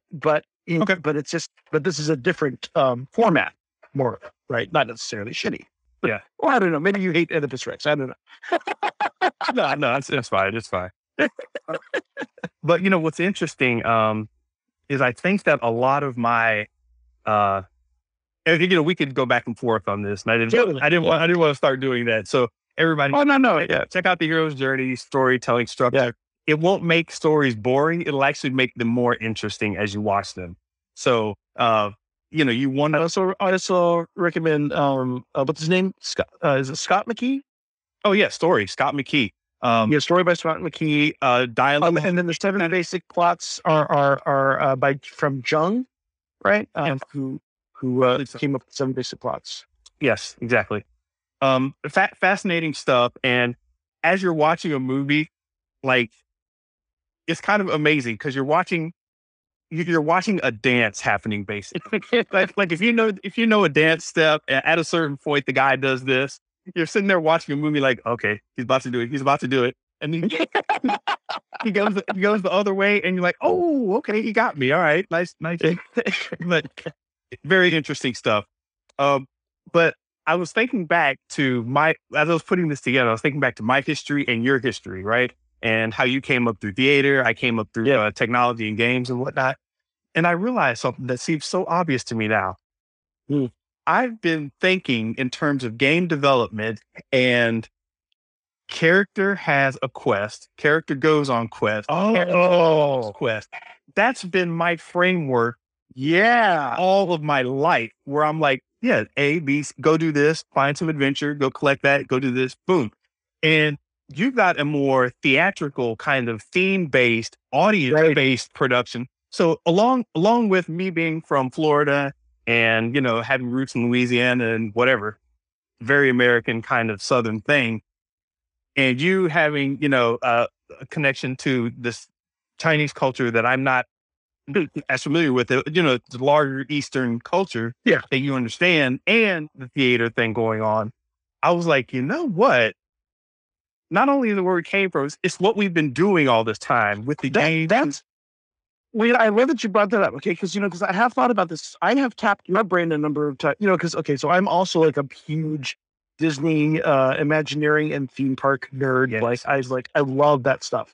Cause I also have a background in design and as well as a storyteller. And I am absolutely just fascinated by the idea of immersive design as a storytelling method, because it is so different than what I'm used to, because you have a script, you have, a path, you have themes that you run characters through. Yeah. But your head, and I've tapped your head for this, right? Because it is always, not even protagonist driven, but player driven, because in that world, as in theme park world, you can't control your lead protagonist because the protagonist is the player or the guest. Right. So you almost, it is that same idea of what Walt Disney used to call, you throw up a weenie as bait to get people to go to the mountain, right? Yeah. And as you get to the mountain, you'll see the other rides and the other things, and that will draw you in, right? Right. Which is very much the kind of mentality for you creating a player-driven experience. I mean, it's experience design at that point. Yeah. And that's, yeah. So that whole experience and what happened, and things like that, it's, I think it's funny. I'm just racking my brain, going back to all of our discussions, you know, where it's like, well, the character is important, and I'm sitting here thinking, well, yeah, but he didn't do the steps, or it's like, where I'm thinking, man, he did this and then did that, and you're like, well, who is this guy? Why did where was the presentation of this and that? He didn't show up. I don't even know where he comes from, and I'm like, it's not important. And because I love how all of this comes together, and Yeah. after all these discussions and threads, I've started to realize, and I actually verified this in a business book, right? So that there's this that people are going to see things from different angles, right? I mean, this is obvious, but it's not so obvious when we're putting together a story, a production, a presentation. It's like, if you think about the idea of I don't want to put it in the funky terms. I'll put it in like mind, body, soul, and society. Okay. Where you're thinking of things in terms of the mind, where it's mental, a very logical, state-based, whatever, mathematic kind of thing. That's the mind. The body, where you're dealing with, okay, this is physically where I'm at. Okay, that tastes good. That tastes like chicken. I like this. It's a very visceral, Sensory. Right. yeah, sensory kind of thing. Um, the social, the spiritual slash emotional, which is this amorphous kind of thing. It's like Right. a distillation of maybe the social, mental, and physical together. I don't know. It's just this kind of thing that we all kind of accept. Yeah. And then the social aspect of it is none of us ever exist on an island alone. It's always everything we do is pretty much in context of other people, right? Mhm. So I've had this idea for a while. My mom put me on it years ago, and I was going through a business book, and it's like, yeah, if you need a business to run correctly, you got to realize that you're going to be dealing with people on these 4 platforms, you know, Mhm. and they matched up to the 4 that my mom had talked about from her books and everything. And I was like, holy crap. So I go back to work and go back to, work or whatever. And I'm sitting here thinking, I need the physical assets of this thing to get worked out, and it's a more action based thing. The physical side is much Right. more action based. So I'm like, I need these assets. I don't care if they're good. I don't care if they're whatever. Get these assets in this folder so we can compile the game, please. You know, the artists are on more of the spiritual side. They're like, I don't know, man, this stuff doesn't look right. It's not feeling, Right. yeah, I don't know. I'm not comfortable with. And I'm like, my God, I'm gonna go, I'm just gonna go crazy. um, One of the social guys, instead of helping me, he comes over and he's more on the social end of things. He's like, hey man, listen, do you want me to order food for you? Because, and I'm like, he's interacting with me on a social level. I just need Right. assets. I just need assets. I'm like, get out my face. You know? Like the mental side of things, the producer is actually over here planning out a chart. Like, well, if we don't get this done by tomorrow, it's going to be this and that. And Right. he's trying to figure things out, and I'm like, action, just give me the assets. And it's That's interesting. So I mean, I've heard variations on this. I hadn't applied it to group dynamics or management dynamics before. as I said, it came up in a business book, and it blew my mind because it had me thinking back to all of these work situations, Right. like the example I just gave. So with that in mind, I started, um, and this was a couple years ago, actually, that all this kind of came together. And I was just like, oh my God. I started looking at stories that way, where you watch people when they're enjoying a story and they're like, I really like that character. I like the way it did this and that. And you talk to somebody else and it's like, yeah, me and my friends were all talking about Marvel movies. So it's me and my friends talking about Marvel movies, and there's a social aspect there that they're all keying Yeah. into. And Right. it just kind of blew my mind. So, I'm writing stuff down. I don't know what it's going to lead to now, but it's pretty phenomenal seeing how different people interact with these film Ranging. properties. Yeah. Yeah. Yeah, that's cool. That's cool. I mean, yeah, I mean, well, and it's like having worked on a little bit of experience design projects too, right? It's like you try to design the experience to appeal on each of those levels, right? Mhm. Because it's got to engage everyone, but also you're hoping to hit at least two of those markers Yeah. with everyone. Because that's like one is like how they're used to engaging with something, and then the other one is the surprise, and that's what makes it magical. Right. Right. Yeah. And for what it's worth, you usually end up with the mental, physical, or mind and body on one side, and the spiritual, social, or or the emotional, social on the other side. So they're typically kind of weighted on those two sides. Um, You know what? Okay. Something else about this actually is this actually corresponds with what I like to call the compass of personalities that you have when you're creating your ensemble of characters, right? mhm. The most easy uh uh like like example of this is Star Trek. Because Okay. you have your north, south, and east and west personalities. So you have your kind of ego or your id, who is like your Captain Kirk, who's a man of action and he's just like makes the decisions. And then you have your logic and like, thought centered, like Spock is always Yeah. coming up with the plan.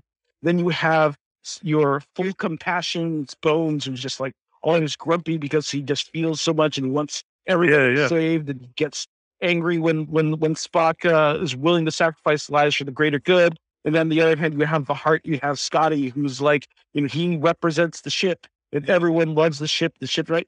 And you can take that and you can apply that to the Golden Girls because there's a Kirk Golden Girl and there's a Spock Golden Girl. Yeah. But Exactly. you can take that to the Ninja Turtles, and you have Leonardo, who's the man of action, and you have Donatello, who's the planner and the gadget head, and you have Michelangelo, who's the heart with the pizza, and he's just Yeah. a fun-loving guy, and you have Ralph, who's like so passionate that he's just angry at everything or sarcastic, depending on which version, right? But It- but that's like your character dynamic for basically everything. You have a north, south, and east and west pole for every like ensemble. yeah. It's incredibly fascinating to me. And so now I'm much more uh accepting. And it took, and here's how I'm going to transition. It took the Okay. great fan base wars for, for me to start understanding this. The great fan base wars, if anybody's listening, I call it that. It's basically when the internet just started turning into a shit fest of, hey, I like this. And somebody else, well, fuck you. And it's like, well, I like this. How dare you like that? That's trash. It's like, You're an idiot. yeah, I like this. Only murderers and, pedophiles like that. Like, it was just this weird dynamic. And it came to a head with The Last Jedi. I'm calling that like the great battle, right? Right. The Last Jedi. That's when lines are drawn. Yes, exactly. We've gotten past the worst of it, but there's still like little skirmishes happening, here and there. I mean, you know what I find kind of interesting is that the fandom war that was spurred by The Last Jedi We're getting beat up. may have actually been mended by kind of a universe on almost I wouldn't say entirely universal, but a almost universal like re-embracing of the Phantom Menace, which I find so bizarre. Oh, Right. man. There Yeah. are people who were trolling on Ahmed Best who were like, yeah, man, that would kind of sucked. Yeah. Jogger's okay. Yeah. It's weird. Hey, we don't have to delve into it. I don't want anybody flaming me in the comments or anything. But just for context sake, Yeah. we did a top 10, and this is, I'm saying this, and we've discussed this online before.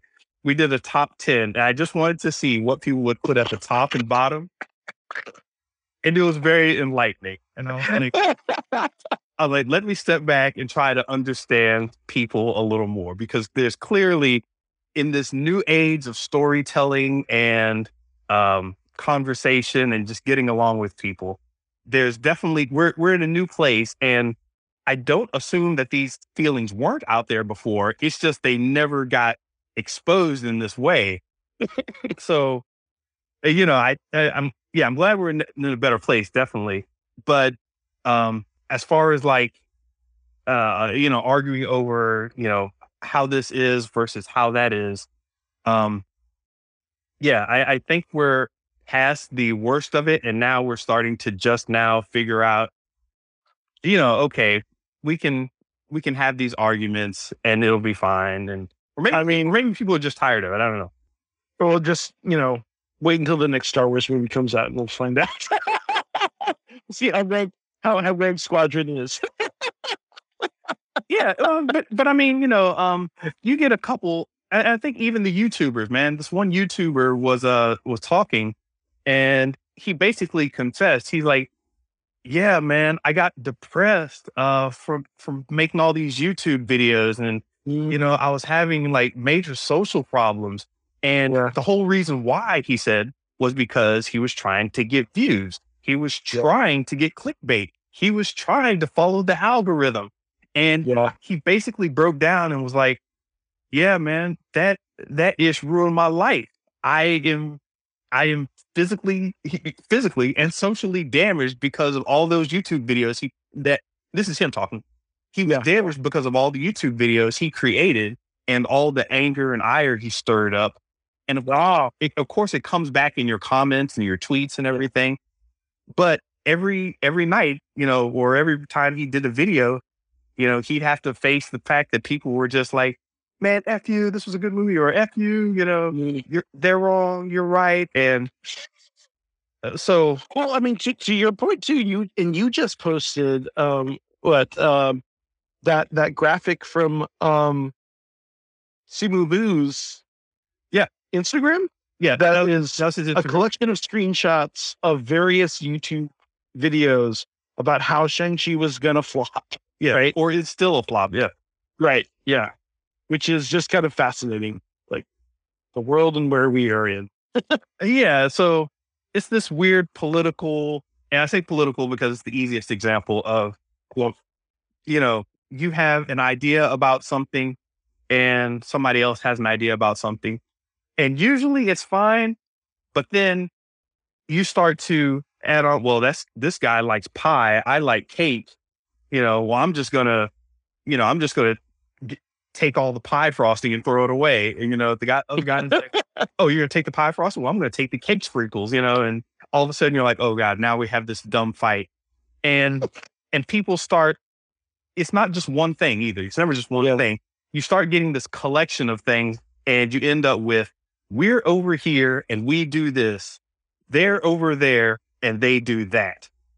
So I'm talking to a friend and I'm like, "How did you get involved in X, Y, and Z?" And he's like, "Well, I really didn't have an opinion, but everybody I was around and everybody who shared, these X, Y, and Z values, they all believe this. So this other thing just kind of came along with it. So it's like, wow, this person might have actually, liked Shang-Chi, but for some reason, all of his friends wouldn't have. So he just kind of added that to the pile of things Right. he doesn't like, if that makes sense." Yeah. It's interesting. And I don't know that I know what that's about, right? I mean, obviously there is an element of how the internet kind of naturally silos conversations or silos, a platform. Um, but yeah, I mean, yeah, I don't know. I don't know what that's about. It's yeah, it's weird, and it was particularly heavy for me, I think, because, and you as well, and as a creative, because you start to get into these situations where, like, you're just trying to create something and see what people think, and you're trying to put it out there. Um, I had social media anxiety for a while because on a micro scale, I'd post something and I noticed this group of people didn't like it. just didn't put the little hearts on it. And then I posted this, and all these other people post hearts on it, and I'm like, how do I resolve this? I'm sitting here trying to, bring together oil and water, and I'm like, you know what? Right. I'm getting caught up in that, and I don't want to have to pick a side. I just want to kind of flow with my energy, right? Right. So we're in this weird place with social media and entertainment now, and yeah, it's all fascinating to me. And Well, and it's also how, you know, the like it's there's so much ownership over content. Yeah. Right. Mm, Like yeah, your content is now like part of your identity. Are you a Star Trek person, or are you a Star Wars person? Are you, yes, an anime, and that's, it's like, it's how it's, or to go back to another old conversation, right? It's how fandom has truly met its, like, fandom. Okay. Fan properties, geek pop culture, mhm, is an expansion upon what mythology was, or at that time it was religion, yeah, right? It was what we believed, or how we made sense of the world around us, or our values, right? mhm, And it has almost crossed over into to the point where it is a religion again, where we're yes, so, worried about the canonicity of things. It is like, the papal college, you know, um, yeah, fighting against the Protestants who were like, screw you, I got a printing press, I'm going to make my own Bible. yeah. It's and it just clicked what you said. I got a star in my belly. Thank you, B Dot. Um, it just clicked. Sorry. Um, yeah, it's like I want to. It used to be easier and more fun when there were these little differences, and it's like Star Trek guys versus Star Wars guys. It would be, you joke at them, but it was kind of in a funny way. Like, look at those Star Trek nerds, Yeah. not cool. Even I'm in my I mean, Wookiee outfit here, and look at the Star Trek nerds. It's like, but it was, I still love that dude, the dude who basically dressed up as in a Spock costume at the line to go see Lord of the Rings, yeah, and basically does the twist, and then it flips down. yeah, Fuck it to everyone. It's like, that's just comedy. That's awesome. yeah. Um, I admired sports teams for this. I mean, a lot of people in sports, it's just kind of like, man, you know, Atlanta Falcons suck, and everybody's kind of like yelling at each other, but it's kind of fun, right? Yeah. Yeah, somewhere some lines got crossed, and now I actually have to watch myself, because I'll be talking to check this out. I'll be talking to somebody. I'm just kind of flippant when and happy with my things, but people who don't know me kind of take things a little too seriously around me sometimes. But I got pulled into an office once, right? And it, it was after having not an argument, but I remember saying to the coworker, I was like, "Hey man, what the fuck is this?" He's like, "Well, it's this and this." Man, bullshit. Yeah. Like, He's like, "Oh, like what you did was any better?" And we're just kind of like going at it, figuring out problems very quickly. I'm like, and I'm in my head, I'm thinking like, oh, okay, well, he didn't mean to do that, but he did mean to do this. That's what I learned from that. Okay, he's doing this right now. This is more important to him than that. This is what I'm learning in my head from this little banter. But right. to whoever it was, it just sounded like I'm aggressive, F you, and the other person, actually, I don't even know who started it. If I said it or the other guy started it at me. But basically, at some point, a couple of days later, I get pulled into an office, and HR tells me, I don't know how to say this, but I'm going to have to write you up. I'm like, what? For what? And it's like, as I said, I don't know how to say this exactly, but we can't have you acting the way you do. And just sat there and looked at me, and I'm like, what? So I was like, what do you mean? It's like, well, there have been reports that you're acting in ways that aren't in accordance with the way that we do things here. I'm like, In what context? I can't divulge that information because it may implicate the other party. And I'm like, Right. This does not help. I'm just like, so wait, you want me to like sign off that I was, not in accordance to something I don't know about, and they're like, yes. And then I think back, I'm like, is this about that argument I had with the other coworker? Did someone see that? Because we do that all the time, you know? And I don't know if I should have said that part, but we do that all the time. But basically, it really made somebody uncomfortable. And I was just like, oh, it wasn't that bad at all. But Right. they couldn't even, it was to the point where they couldn't explain the situation enough because I don't know, maybe somebody else was in the room that I would have recognized if they Right. described the situation. But it was weird to me that we've gotten to this place where, you throw a tweet, you comment on something, somebody sees something, and the communication is kind of weird now. Yeah. At least weird to me. Maybe I'm just getting to that next generation point where anything, anything coming up Kids these days. yeah, shake my fist at the kids. Get off, get off my internet lawn or whatever. I don't know. Someone actually said that to me once before. Almost in those exact words as a kid. That's awesome. Yeah. No, I was teaching this kid how to ride a bike, right? And he was one of my friends. I taught him how to ride a bike. And at the end of the day, I was like, yeah, man, that was cool. So I'm going to go to the arcade tomorrow. Got to get my allowance. So yeah, you want to go to the arcade? Me and Ken are going. Ken is down the street. We're going to the arcade and we're sitting there talking. And, all of a sudden I hear this. I forgot the kid's name, actually. We'll call him Daniel. Daniel? Right. And it's like, I was like, oh shit, who was that? So they have this old man looking through the screen door. His son, little white blonde haired kid, for context, in North Florida, South Georgia, for context, runs across the lawn to his dad, listens, said, it comes back. And I'm standing at the edge of the lawn by the mailbox.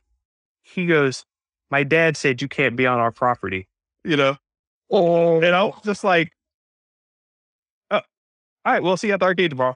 And I'm a kid, right? A little young kid. I'm like, you're like, I'm like, oh, maybe he doesn't like the grass or me standing on the grass or whatever. right. So I jump on a bike, roll off. Never saw that kid again. Wow. Yeah, it just wasn't able to hang out with him. Never saw him again. But this was the kid who you taught how to ride a bike? Yeah. Damn. And, Yeah. so maybe all of that underlying stuff that we never cleared out and it doesn't have to be as heavy as, Right. Southern racism or anything like that. Maybe it doesn't have to be as heavy as that.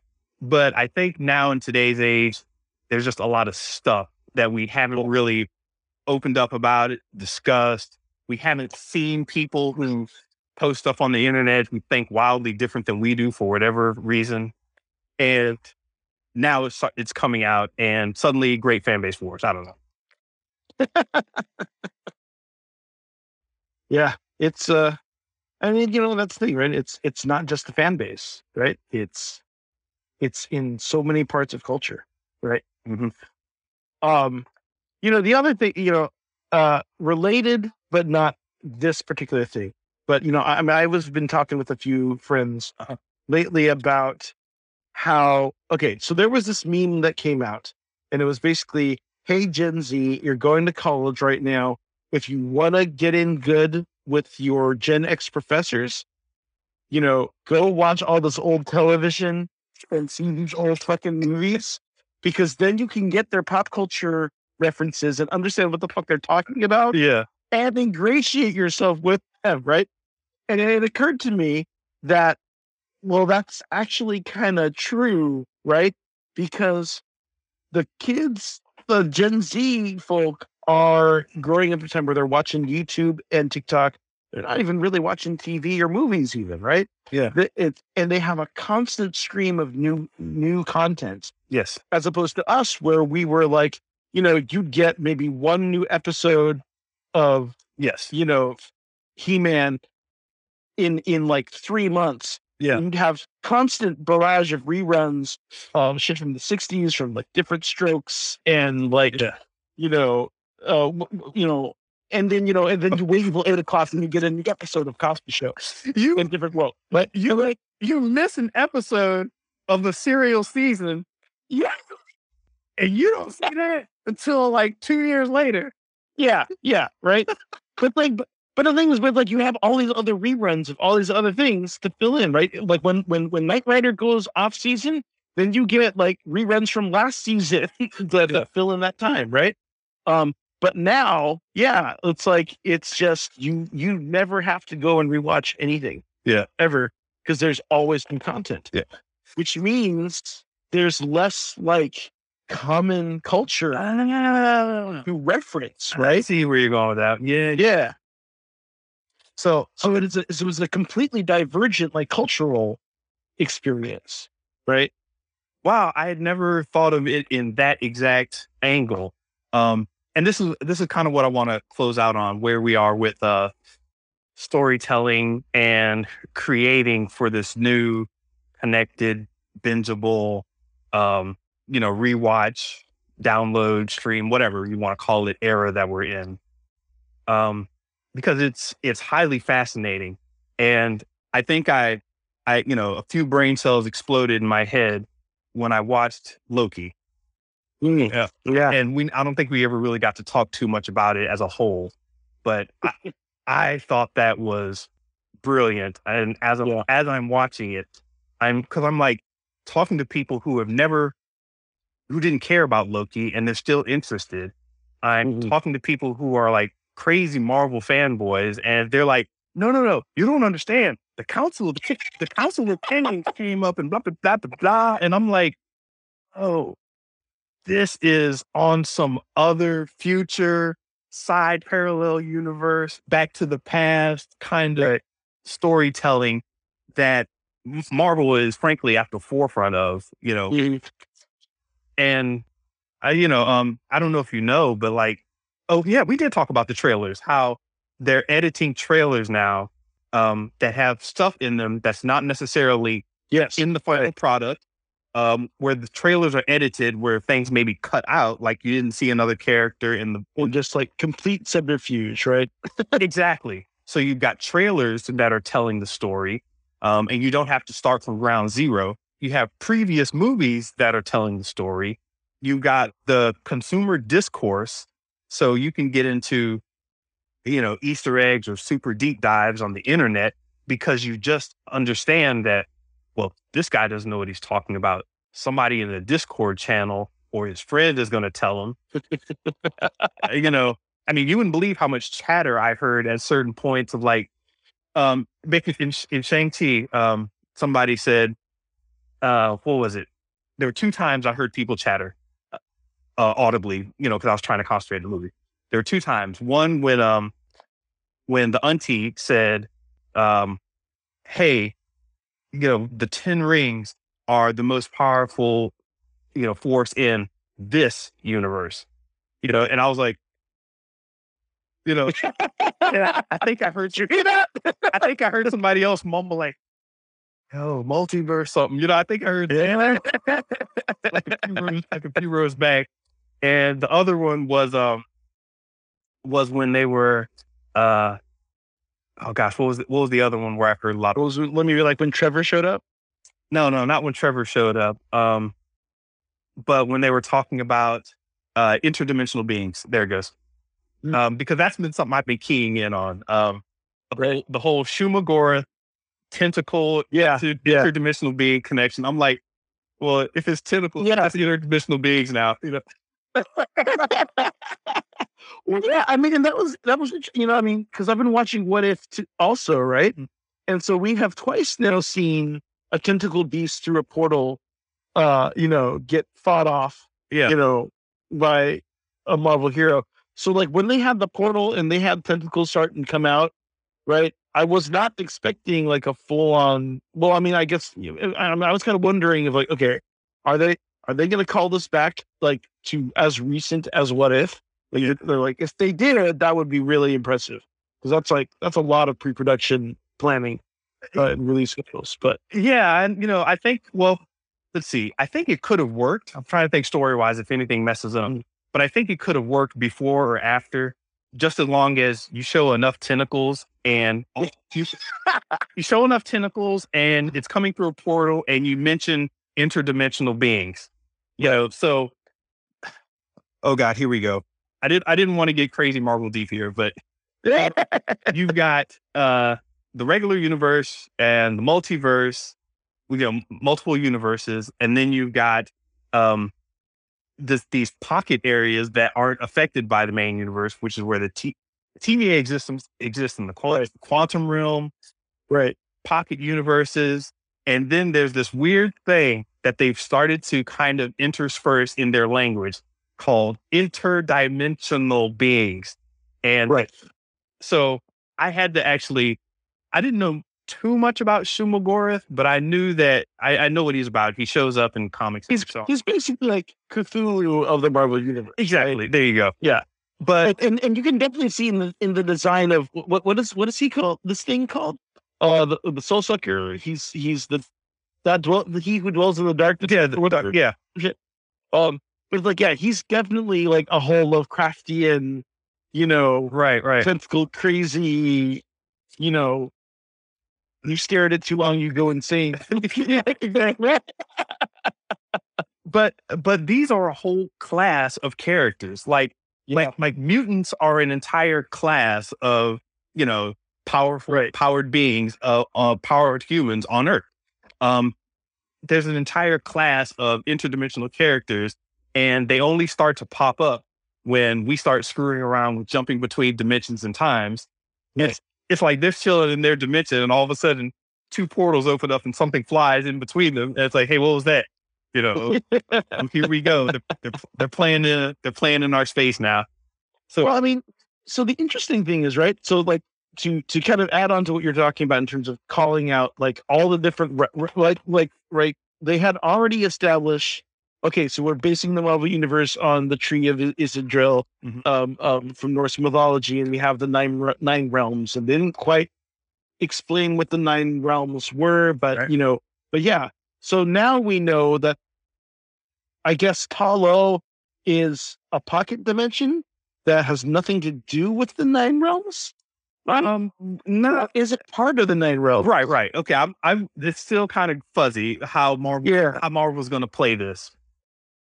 Well, and that was another interesting thing I caught in the second watch was she does actually make a very quick reference to, we have other cities. Like there's this one little village that we're just here to like guard this store, but we've got other crazy cities with technology you couldn't believe. Right. So don't get like, we're not just the poor little rice farming village on a river, right? There's like, so in theory, there's like these other Talo giant metropolises of some sort that have basically Chinese Asgardians. Right. Right. So what I think Marvel's doing is they're setting up, well, first of all, they're dragging everybody into the weird dimension of Marvel. Right. This is no longer Kirby and then some. Yeah, exactly. Once you get into Marvel weird, I'm here for the ride. I'm just like looking around like, y'all still with me? Everybody still here? Because I expect some people to like, jump off at some point. Like it got too weird for me. I didn't know what was happening. But I think what they're doing with this and a lot of their storytelling is just putting out enough good, interesting breadcrumbs where it's like later on, if we have to tell a story, somebody in the back of the writer's room can go, hey, back in Ant-Man, we mentioned this and we never really came back to it. And it was kind of a background item. Could we use that? And, some producer claps his hand, hot dog, there we go. We got a movie. Because there's so much, out there right now. I don't think that they're consciously planning every little bit. I think they're just building out this tree that they can kind of say, okay, we want to go down this branch. Let's go down this branch. Let's move it here. oh, we can make Loki did really, really well. Let's build more on this side, so I think you're right, but I do think they are very mindful about what, I think they know they want to get into a certain type of thing. So they, yeah, you know, I mean, because we've seen them do this stuff before where, like, if you don't know in the comics, you have, like the Tesseract, the cosmic cube in the comics is actually completely separate from the Space Stone, mhm, right? But they in the MCU they kind of combine them into the same thing, yeah, right? Like so, even like now, right? They've kind of created a new version of the Ten Rings. The Ten Rings used to be kind of like the Infinity Stones. right, Every single ring had a different an ice power, or a fire power, or whatever like that, yeah, right? And now they've turned them into these Southern Kung Fu bracers that yeah, yeah, don't have any kind of power set that is reminiscent of those rings, yeah. but perhaps, I mean, are they tying that to some other like, famous goblets from the cosmic side of things or whatever, Right. right? Yeah. And if you remember, I didn't think much of that theory earlier on, but if you remember back to Guardians of the Galaxy, they introduced the Golden People. Um, Yeah, that's right. Adam Warlock. exactly. So that leads into Yeah. Adam Warlock and possibly getting into Silver Surfer and Galactus area stuff. But that was like a major kind of thread that they didn't, they just kind of left there. So that's one of those branches, and that's what gave me credence. That's what gave credence to me for the bracelet idea. But I mean, we also know that they're the next thing up is Eternals too. So they're getting into Deviants and the Celestials. So like there's room for all of those things to tie in or fit into a tapestry. it's madness. That's on there. It's all madness, man. I am so here for it. What's funny is I don't even know how good it is. I just know that it's terribly exciting. So I'm super into it right now. Like, you know, when you were a kid and you saw Transformers for the first time, you were like, yo, it's a car and a robot. And it didn't matter how good it was. It was kind of the fascination of the whole thing happening. Now, Totally. I love Transformers. Don't get me wrong. Don't flame me.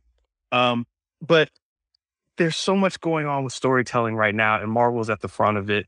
Well, We mentioned Bandersnatch a little bit. We mentioned, like you were talking definitely about what East West Players is doing with, doing plays and, interactive kind of character based cinema of sorts online. And this is all really wild for me. And I'm so there for it. What do you, as a creator, what are you kind of hoping for in the next several years? what am I like of in terms of where do I want the evolution of story to go or It's like for me, I am finally, I'm really happy to see a more, I do like the singular story, Mhm. but I am really happy to see all these threads now where it's not like I sit down and watch one story and then stand up and press the off button. Like, Right. whew, that's the end of that. I actually enjoy the deep dives, the going into as deep as I want to with the Marvel stuff, or going back into the history of X, Y, and Z, and throwing a question out on Twitter or Facebook, and being able to get So that's the social aspect that I wasn't able to get as much of as I wanted when I was a kid. Like, I'd be in the comic book store and we'd talk about stuff for hours. You know, Theo and I would be back, back in our dorm rooms talking mess until 5:45 a.m., knowing good and well we have a 7 o'clock test. Because we didn't have access to all that information. Right. Right. So, I think for me, I mean, kind of coming back to something I said earlier on, right? Like I got interested in pop culture, sci-fi, fantasy, superheroes, because it was, as I saw it, um, a pathway to intellectualism, because it was a vehicle with which to talk about philosophy and politics and right. Yeah. And so even with this, right? I mean, we definitely have a story about grief and about how grief can, one man's grief can create a black hole for all the people in his world and his family and whatever, right? Yeah. You also have uh, a very interesting undercurrent where for Shang-Chi's, arc is a very recognizable acknowledgement of the Asian American experience, where you have, a first generation American who has set out on his own life and created his own life for himself, but is fighting back against um, the will of his parents who have set out a whole other course for him, right? So there's a literalization of that kind of generational battle that a lot of first generation or second generation um, um, Asian Americans face with their immigrant parents, right? Yeah. Um, and I think that's something that sometimes gets lost in the discourse as we get too preoccupied by the canonicity and or even like the long form serialized stories. Like I've talked about.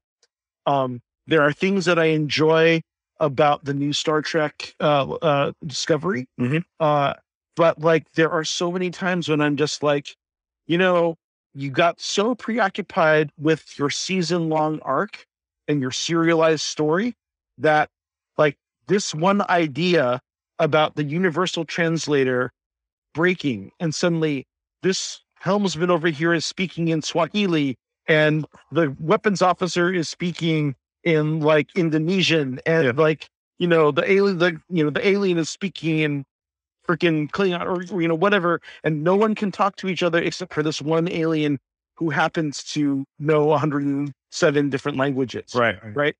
And like that is a great story episode. You can build a whole episode around just that, and it becomes a whole Tower of Babel thing. And it becomes, that thematic idea of what Star Trek was, of how humanity maintains its best parts in the face of great technology and larger than life discovery. Instead, it became about 3 minutes of the episode and a quick obstacle that is like instantly removed so that they can get back to the plot that feeds into the season arc. Yeah. I was like, oh, that is such a lost opportunity. That should have been its own episode. Just the problem solving, right? Yeah. And that's something I feel like, as we get into the canonicity and the long forms, like we miss these opportunities for allegory or smaller stories and problem solving. And that's kind of something I wonder, right? Like we end the movie, we end a TV show with the after credit scene that teases us to the next thing, and we lose that sense of resolution, the belief that problems can be solved. And I wonder if that is part of what you're talking about in, the clashing and the pick a side in our culture, right? Because it's no longer about problem solving. It's about, the anxiety of what's coming, right? Yeah. And so much of some of that picking of sides has to do with people dealing with existential anxiety of what the government is doing to you, or what, the other political parties planning behind your back, or, what the education system is doing, right? Right. All that built up anxiety. So I don't know. I don't know if if that is a cause or a symptom, but it's definitely, I think, part of it. Right. Sure. It's definitely going to be interesting, and I'm all here for it. So I think we've covered a good bunch of bounds, and I actually have my notes, and I'm like, you know what? Talking with Andy is easy, and I was able to jump pretty much to all these. Because usually I'm with a guest, and I'm like, oh God, how am I going to get to this? And that guy went off in that direction. How can I get it back? But no, we did great here. Right on. Okay.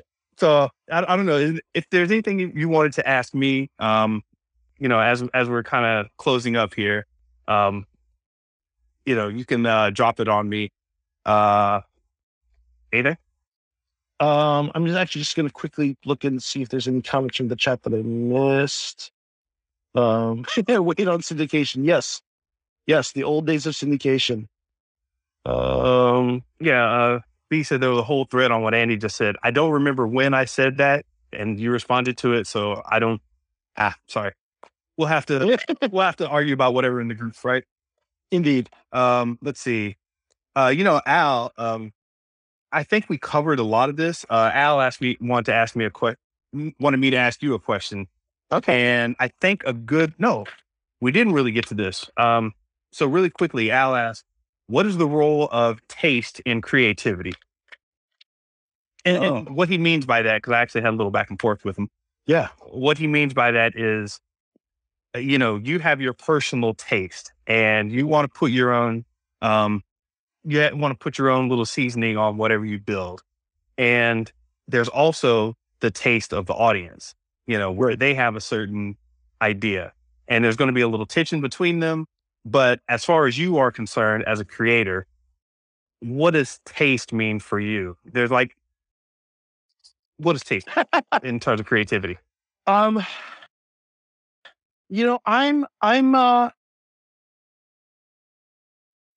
Okay. For me, that's difficult because I feel like I am ethically opposed to the concept of taste. Oh, right. No, that cause, and I feel like our internet world has proven this, right? Is that there are niches of audience for everyone, no matter how good or how bad it is, right? Yeah. Just like there's a fetish for everybody, you can go on, whatever, there's a porn site for everyone, right? Mm-hmm. And so I think I think I am an inherently, and some of our arguments end up rooting because I am just so anti-extremist, anything. Sure. Right. So that when if someone or you makes like a definitive hard statement, I instinctually want to challenge it. That's where that comes in at. Yeah. Not necessarily because I believe otherwise, just because, but more so because I worrying is the wrong word. I don't know. I shy away against most extremist opinions. No, and that doesn't mean that I'm not guilty. I mean, yeah, like the Last Jedi is a perfect example because I totally just went, what do you mean this is bad? It was just total confusion for me. How dare no, and I think I've put some of those statements out there to provoke. I know. Not to provoke, but just to say, okay. Here's what happened. When I used to have discussions with people and I would make a very nuanced statement, it came across, and hey, maybe this is, oh my gosh, taste, seasoning. Yes, this actually works in this example. I would put something out there without too much of this, without too much of that. It oftentimes came across as a little too bland. And, people scroll by and they're like, I dig that. Okay, whatever. I was like, whatever, that's his choice. Just kind of whatever. But if I go in there and, as I said, I grew up around people, watching football or whatever, and they would just stand up and be like, "That quarterback is trash." So I'm like, all right, he's a professional. He's obviously gotten there for some reason, but you just dusted him off. Sometimes I try to bring that energy, not in an internet argumentative way, but just kind of in a So as I said, this goes back to people not being able to hear me say it real. But it's like, yeah, man, this scene in this movie, that was garbage. It should have been cut out. And then I get people saying, I don't know, man, they should have cut out the other scene instead. And we start having a dialogue. Right, right. And this is how I grew up talking with my family, talking with my friends at school. You'd come in and somebody would say, "Hey man, I don't believe you spent money on those shoes." And everybody started laughing. But we're all being friends about it. And we're all kind of in good spirits. And I was like, man, these shoes are hot. You don't know what's going on, and so forth and so forth. Right, right. So now I do that. I'm learning to get better at not making I don't want to get in that clickbait area. But I really try to promote good discussion with something that's not bland. So Yeah, I think taste is important. Shout out to Zack Snyder's Justice League. fair enough. Yeah. Some people say I had bad taste for that one, but Well, but I mean, okay, and to your credit, they look beautiful. Really quickly, what's up, Richie? Yo, Kung Fu brother. But yeah, but like those films look gorgeous, right? And I was actually just talking with someone who basically is a Marvel critic. Like he's just bored of Marvel films, Mhm.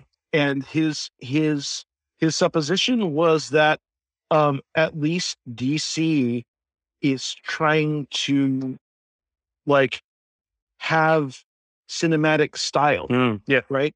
And I did challenge him a little bit because I'm like, you can't say Marvel doesn't have a style, Right. because they do. Um, it's just that after 25 movies, you're getting tired of seeing the same style because ultimately all these movies have to look like they fit in the same universe.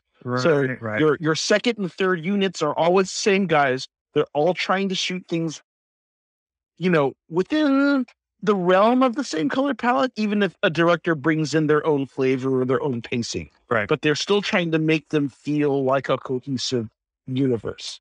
Um, but DC has been, well, honestly, they don't know what the fuck they're doing. So they're making broad swings, right? Hey. And Snyder's making broad swings and making some beautiful images. Storytelling might be questionable. No, there's a ton of questionable. So I'm fully there. Yes. Baby.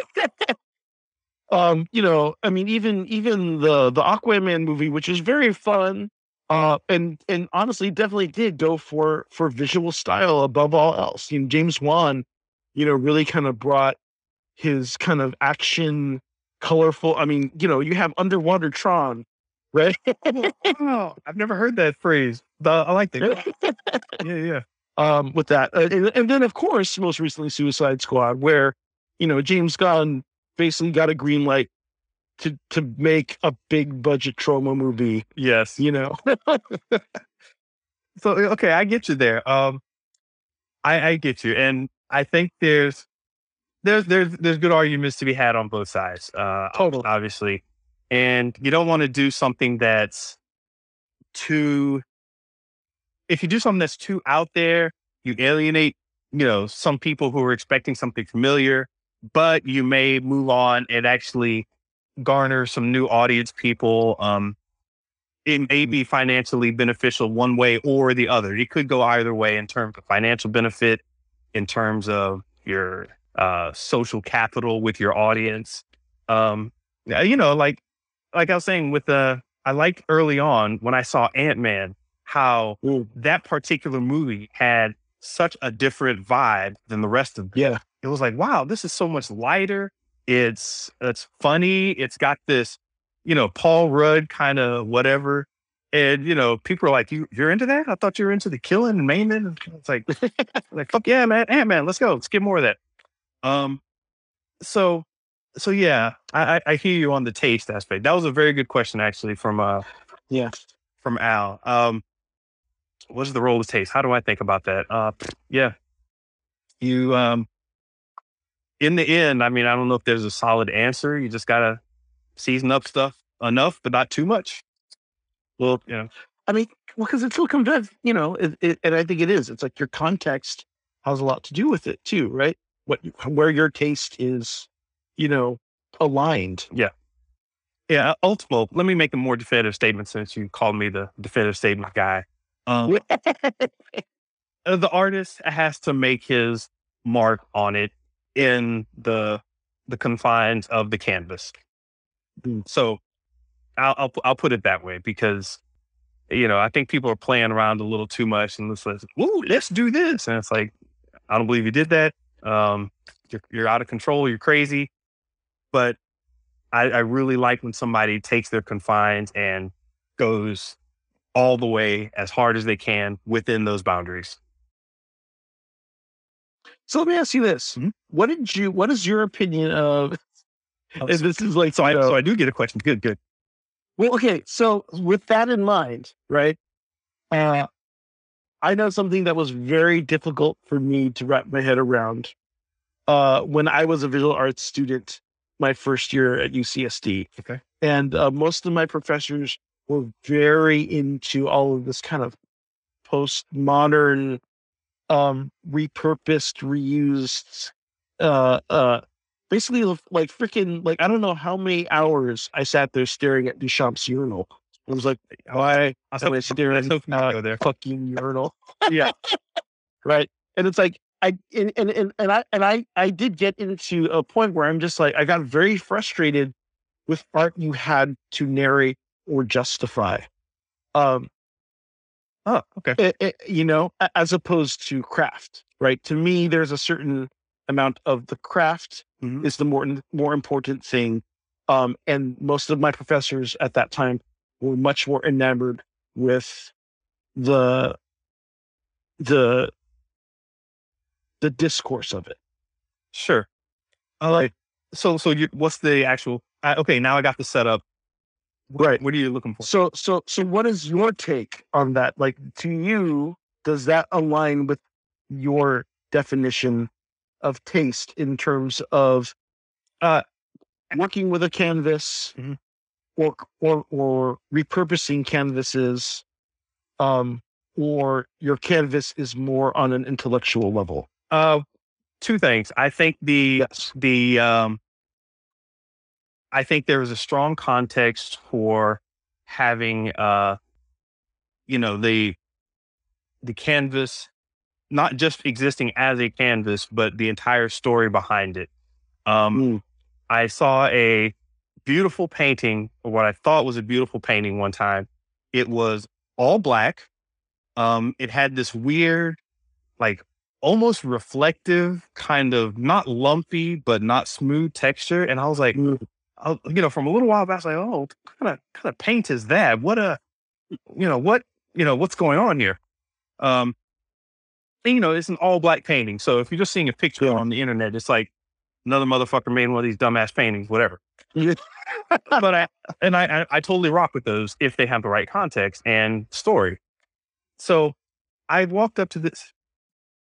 The painting was made of flies, dead Oh, I flies. heard about this. So Someone just showed me a photo of that, actually. yeah, and I had never been disturbed by a painting in my life. Where you get closer and you're just like, it's just like what the, and all of a sudden that it's a Damien Hirst piece. It tapped not only into the glitzy LA art, all of a sudden there's this thing, Yeah. so boom, it told me a story right there. And this is how crafty storytelling can be in the Mhm. storytelling sense, not the physical creation sense. Uh, it tapped into the fact that this was a very high end place, and all of a sudden you got this there. The fact that it did subversion in a way that I actually appreciated. Because I know a lot of times I complain about subversion and whatever, but it worked for me this time, and I was like, "Whoa, that's crazy." Um, I thought it was one of these regular black paintings, but it wasn't. It was whatever. And then, of course, Damien Hirst. I thought I knew all of Damien Hirst pieces and what they were about and everything. This took me off by surprise. So there were so many levels to just what this painting was doing for me. And it even did like a Marvel movie where it harkened back to his other works of art, right?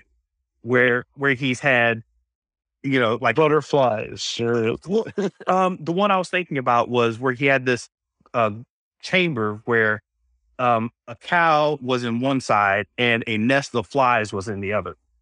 And Huh. what happened was, the cow dies and you see all these flies kind of being born on the same day and, hatching eggs and everything. You see them travel from one side to the other. And all of a sudden, Gosh. yeah, so there's flies on one side, a cow on the other, and it's pretty serene. As the time goes on, you know, the flies all move to the other side. So it becomes kind of this nasty mess in this clean, pristine box. So Huh. it was kind of this weird thing. And he's played with flies and the movement of small things into larger spaces and death and decay. So this painting was harkening back to all of that. And I was like, yeah, this is disgusting. Um, so I said all that to say that, like, yeah, I really get into that style of things. Aubrey asked me, is my art about, is my art inspired by video games? I'm like, absolutely not. My art is inspired by life. My art is inspired by, in case you're wondering, I had one of the references for this was a purple Tommy Hilfiger shirt that I had in middle school. And it's got references to me and myself and how I think about things. And the title of it is Everyday Royalty. Purple is kind of a color for royalty. Right. If you bought a logo, it would just automatically be, that's your little version of royalty. Rockstar Games, at the time they were, Rockstar San Diego's official color is purple. A lot of stuff kind of went into that. So I definitely have respect for the conceptual side of things. I love the toilet, by the way. That was the fact that they said, hey man, just bring some art. And he was like, I hate all y'all. I hate the art establishment. I'm bringing in a fucking urinal. What are you going to do? What you going to do? Get mad? And they got mad. Exactly. So, Right. And Raphael hates me for this because, I'm talking about friends with disagreements, Right. I was like, oh shit, this is an awesome piece of art. And he'll like run up, what's going on? Like, no, you're like, you see that chair with one broken leg? That's phenomenal. And he's like, stupid, So that's my take on it. Right on. Yeah. Right on. All right, man. I don't know if you got anything else, but I want to close this now. This has been good. Totally. Yeah. Yeah. Hey, so where can people find you? So I am at Chinese Pirate _ on pretty much all platforms, Instagram, Twitter. I don't really tweet much, but I do, everything kind of, all my social media are linked. And I'm the Chinese Pirate on on Facebook. You can also follow East West Players at East West Players on those platforms, and that is the company for which I work. I will be speaking again on a panel discussion for the Mixed Asian Media Fest, a panel discussion about the creation process for theater. It's just called Backstage right now. It's myself and a couple of theatrical designers, and I think two designers, a producer, and myself as director, producer, and casting director. So awesome. Yeah, man. Cool. I'll definitely have all that information up in the show notes. I'm trying to get my pipeline together to get these out faster, but I should have this out pretty soon. It'll be on Instagram TV immediately, so you can point your friends to this if they want to watch on Instagram. But as far as YouTube and the podcast stream, I'll try to get that up as soon as Instagram makes it available for me. As I said, I found a way to get these, but it's not always immediate. They have to do some processing or whatever. So we'll see. Right. So cool. Well, thanks for having me on, man. Well, definitely. It's always been a pleasure. Thank you. We will. I'm going to make the commitment to keep the story alive, and I'll do it from my point of view. You do it from your point of view. And I think we'll come together and make some awesome moves happen. Absolutely. All right, man. All right, man. Appreciate it. There should be a little close button or something down by the bottom. Okay. Oh, this is where it gets awkward. Yeah. Oh shit. I'm looking for a close. So hit the little camera button again. I think you can exit. Oh jeez. Leave. All right. thank you, everybody, for joining along. That was a fun session.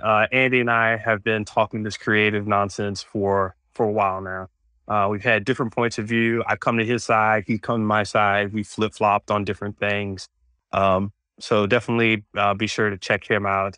At his links, Chinese Pirate is the Chinese Pirate _ as I said. If you're not already following him, go ahead and do that. And we're going to keep these going. So if you know somebody who'd be worth interviewing on a creative tip, let me know. I want to do these about every week. I do my normal sessions as time goes on with Instagram, but every week I want to bring some special guest on at some point in the week. No scheduled time, just sometime during the week, we'll get them on. Anyway, that's been this one. It's been good. Thank you all. Please be sure to like, share, follow.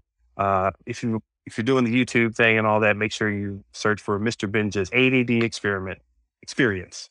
That's art design and development. I'll look for you there. Peace. Hey, thanks for joining me on this podcast. You all make everything I do possible, and I really do appreciate it. So even if you've got me on social, please visit MrBinja.com and see what's happening and how deep the rabbit hole goes. All right, I'll see you next time. Peace.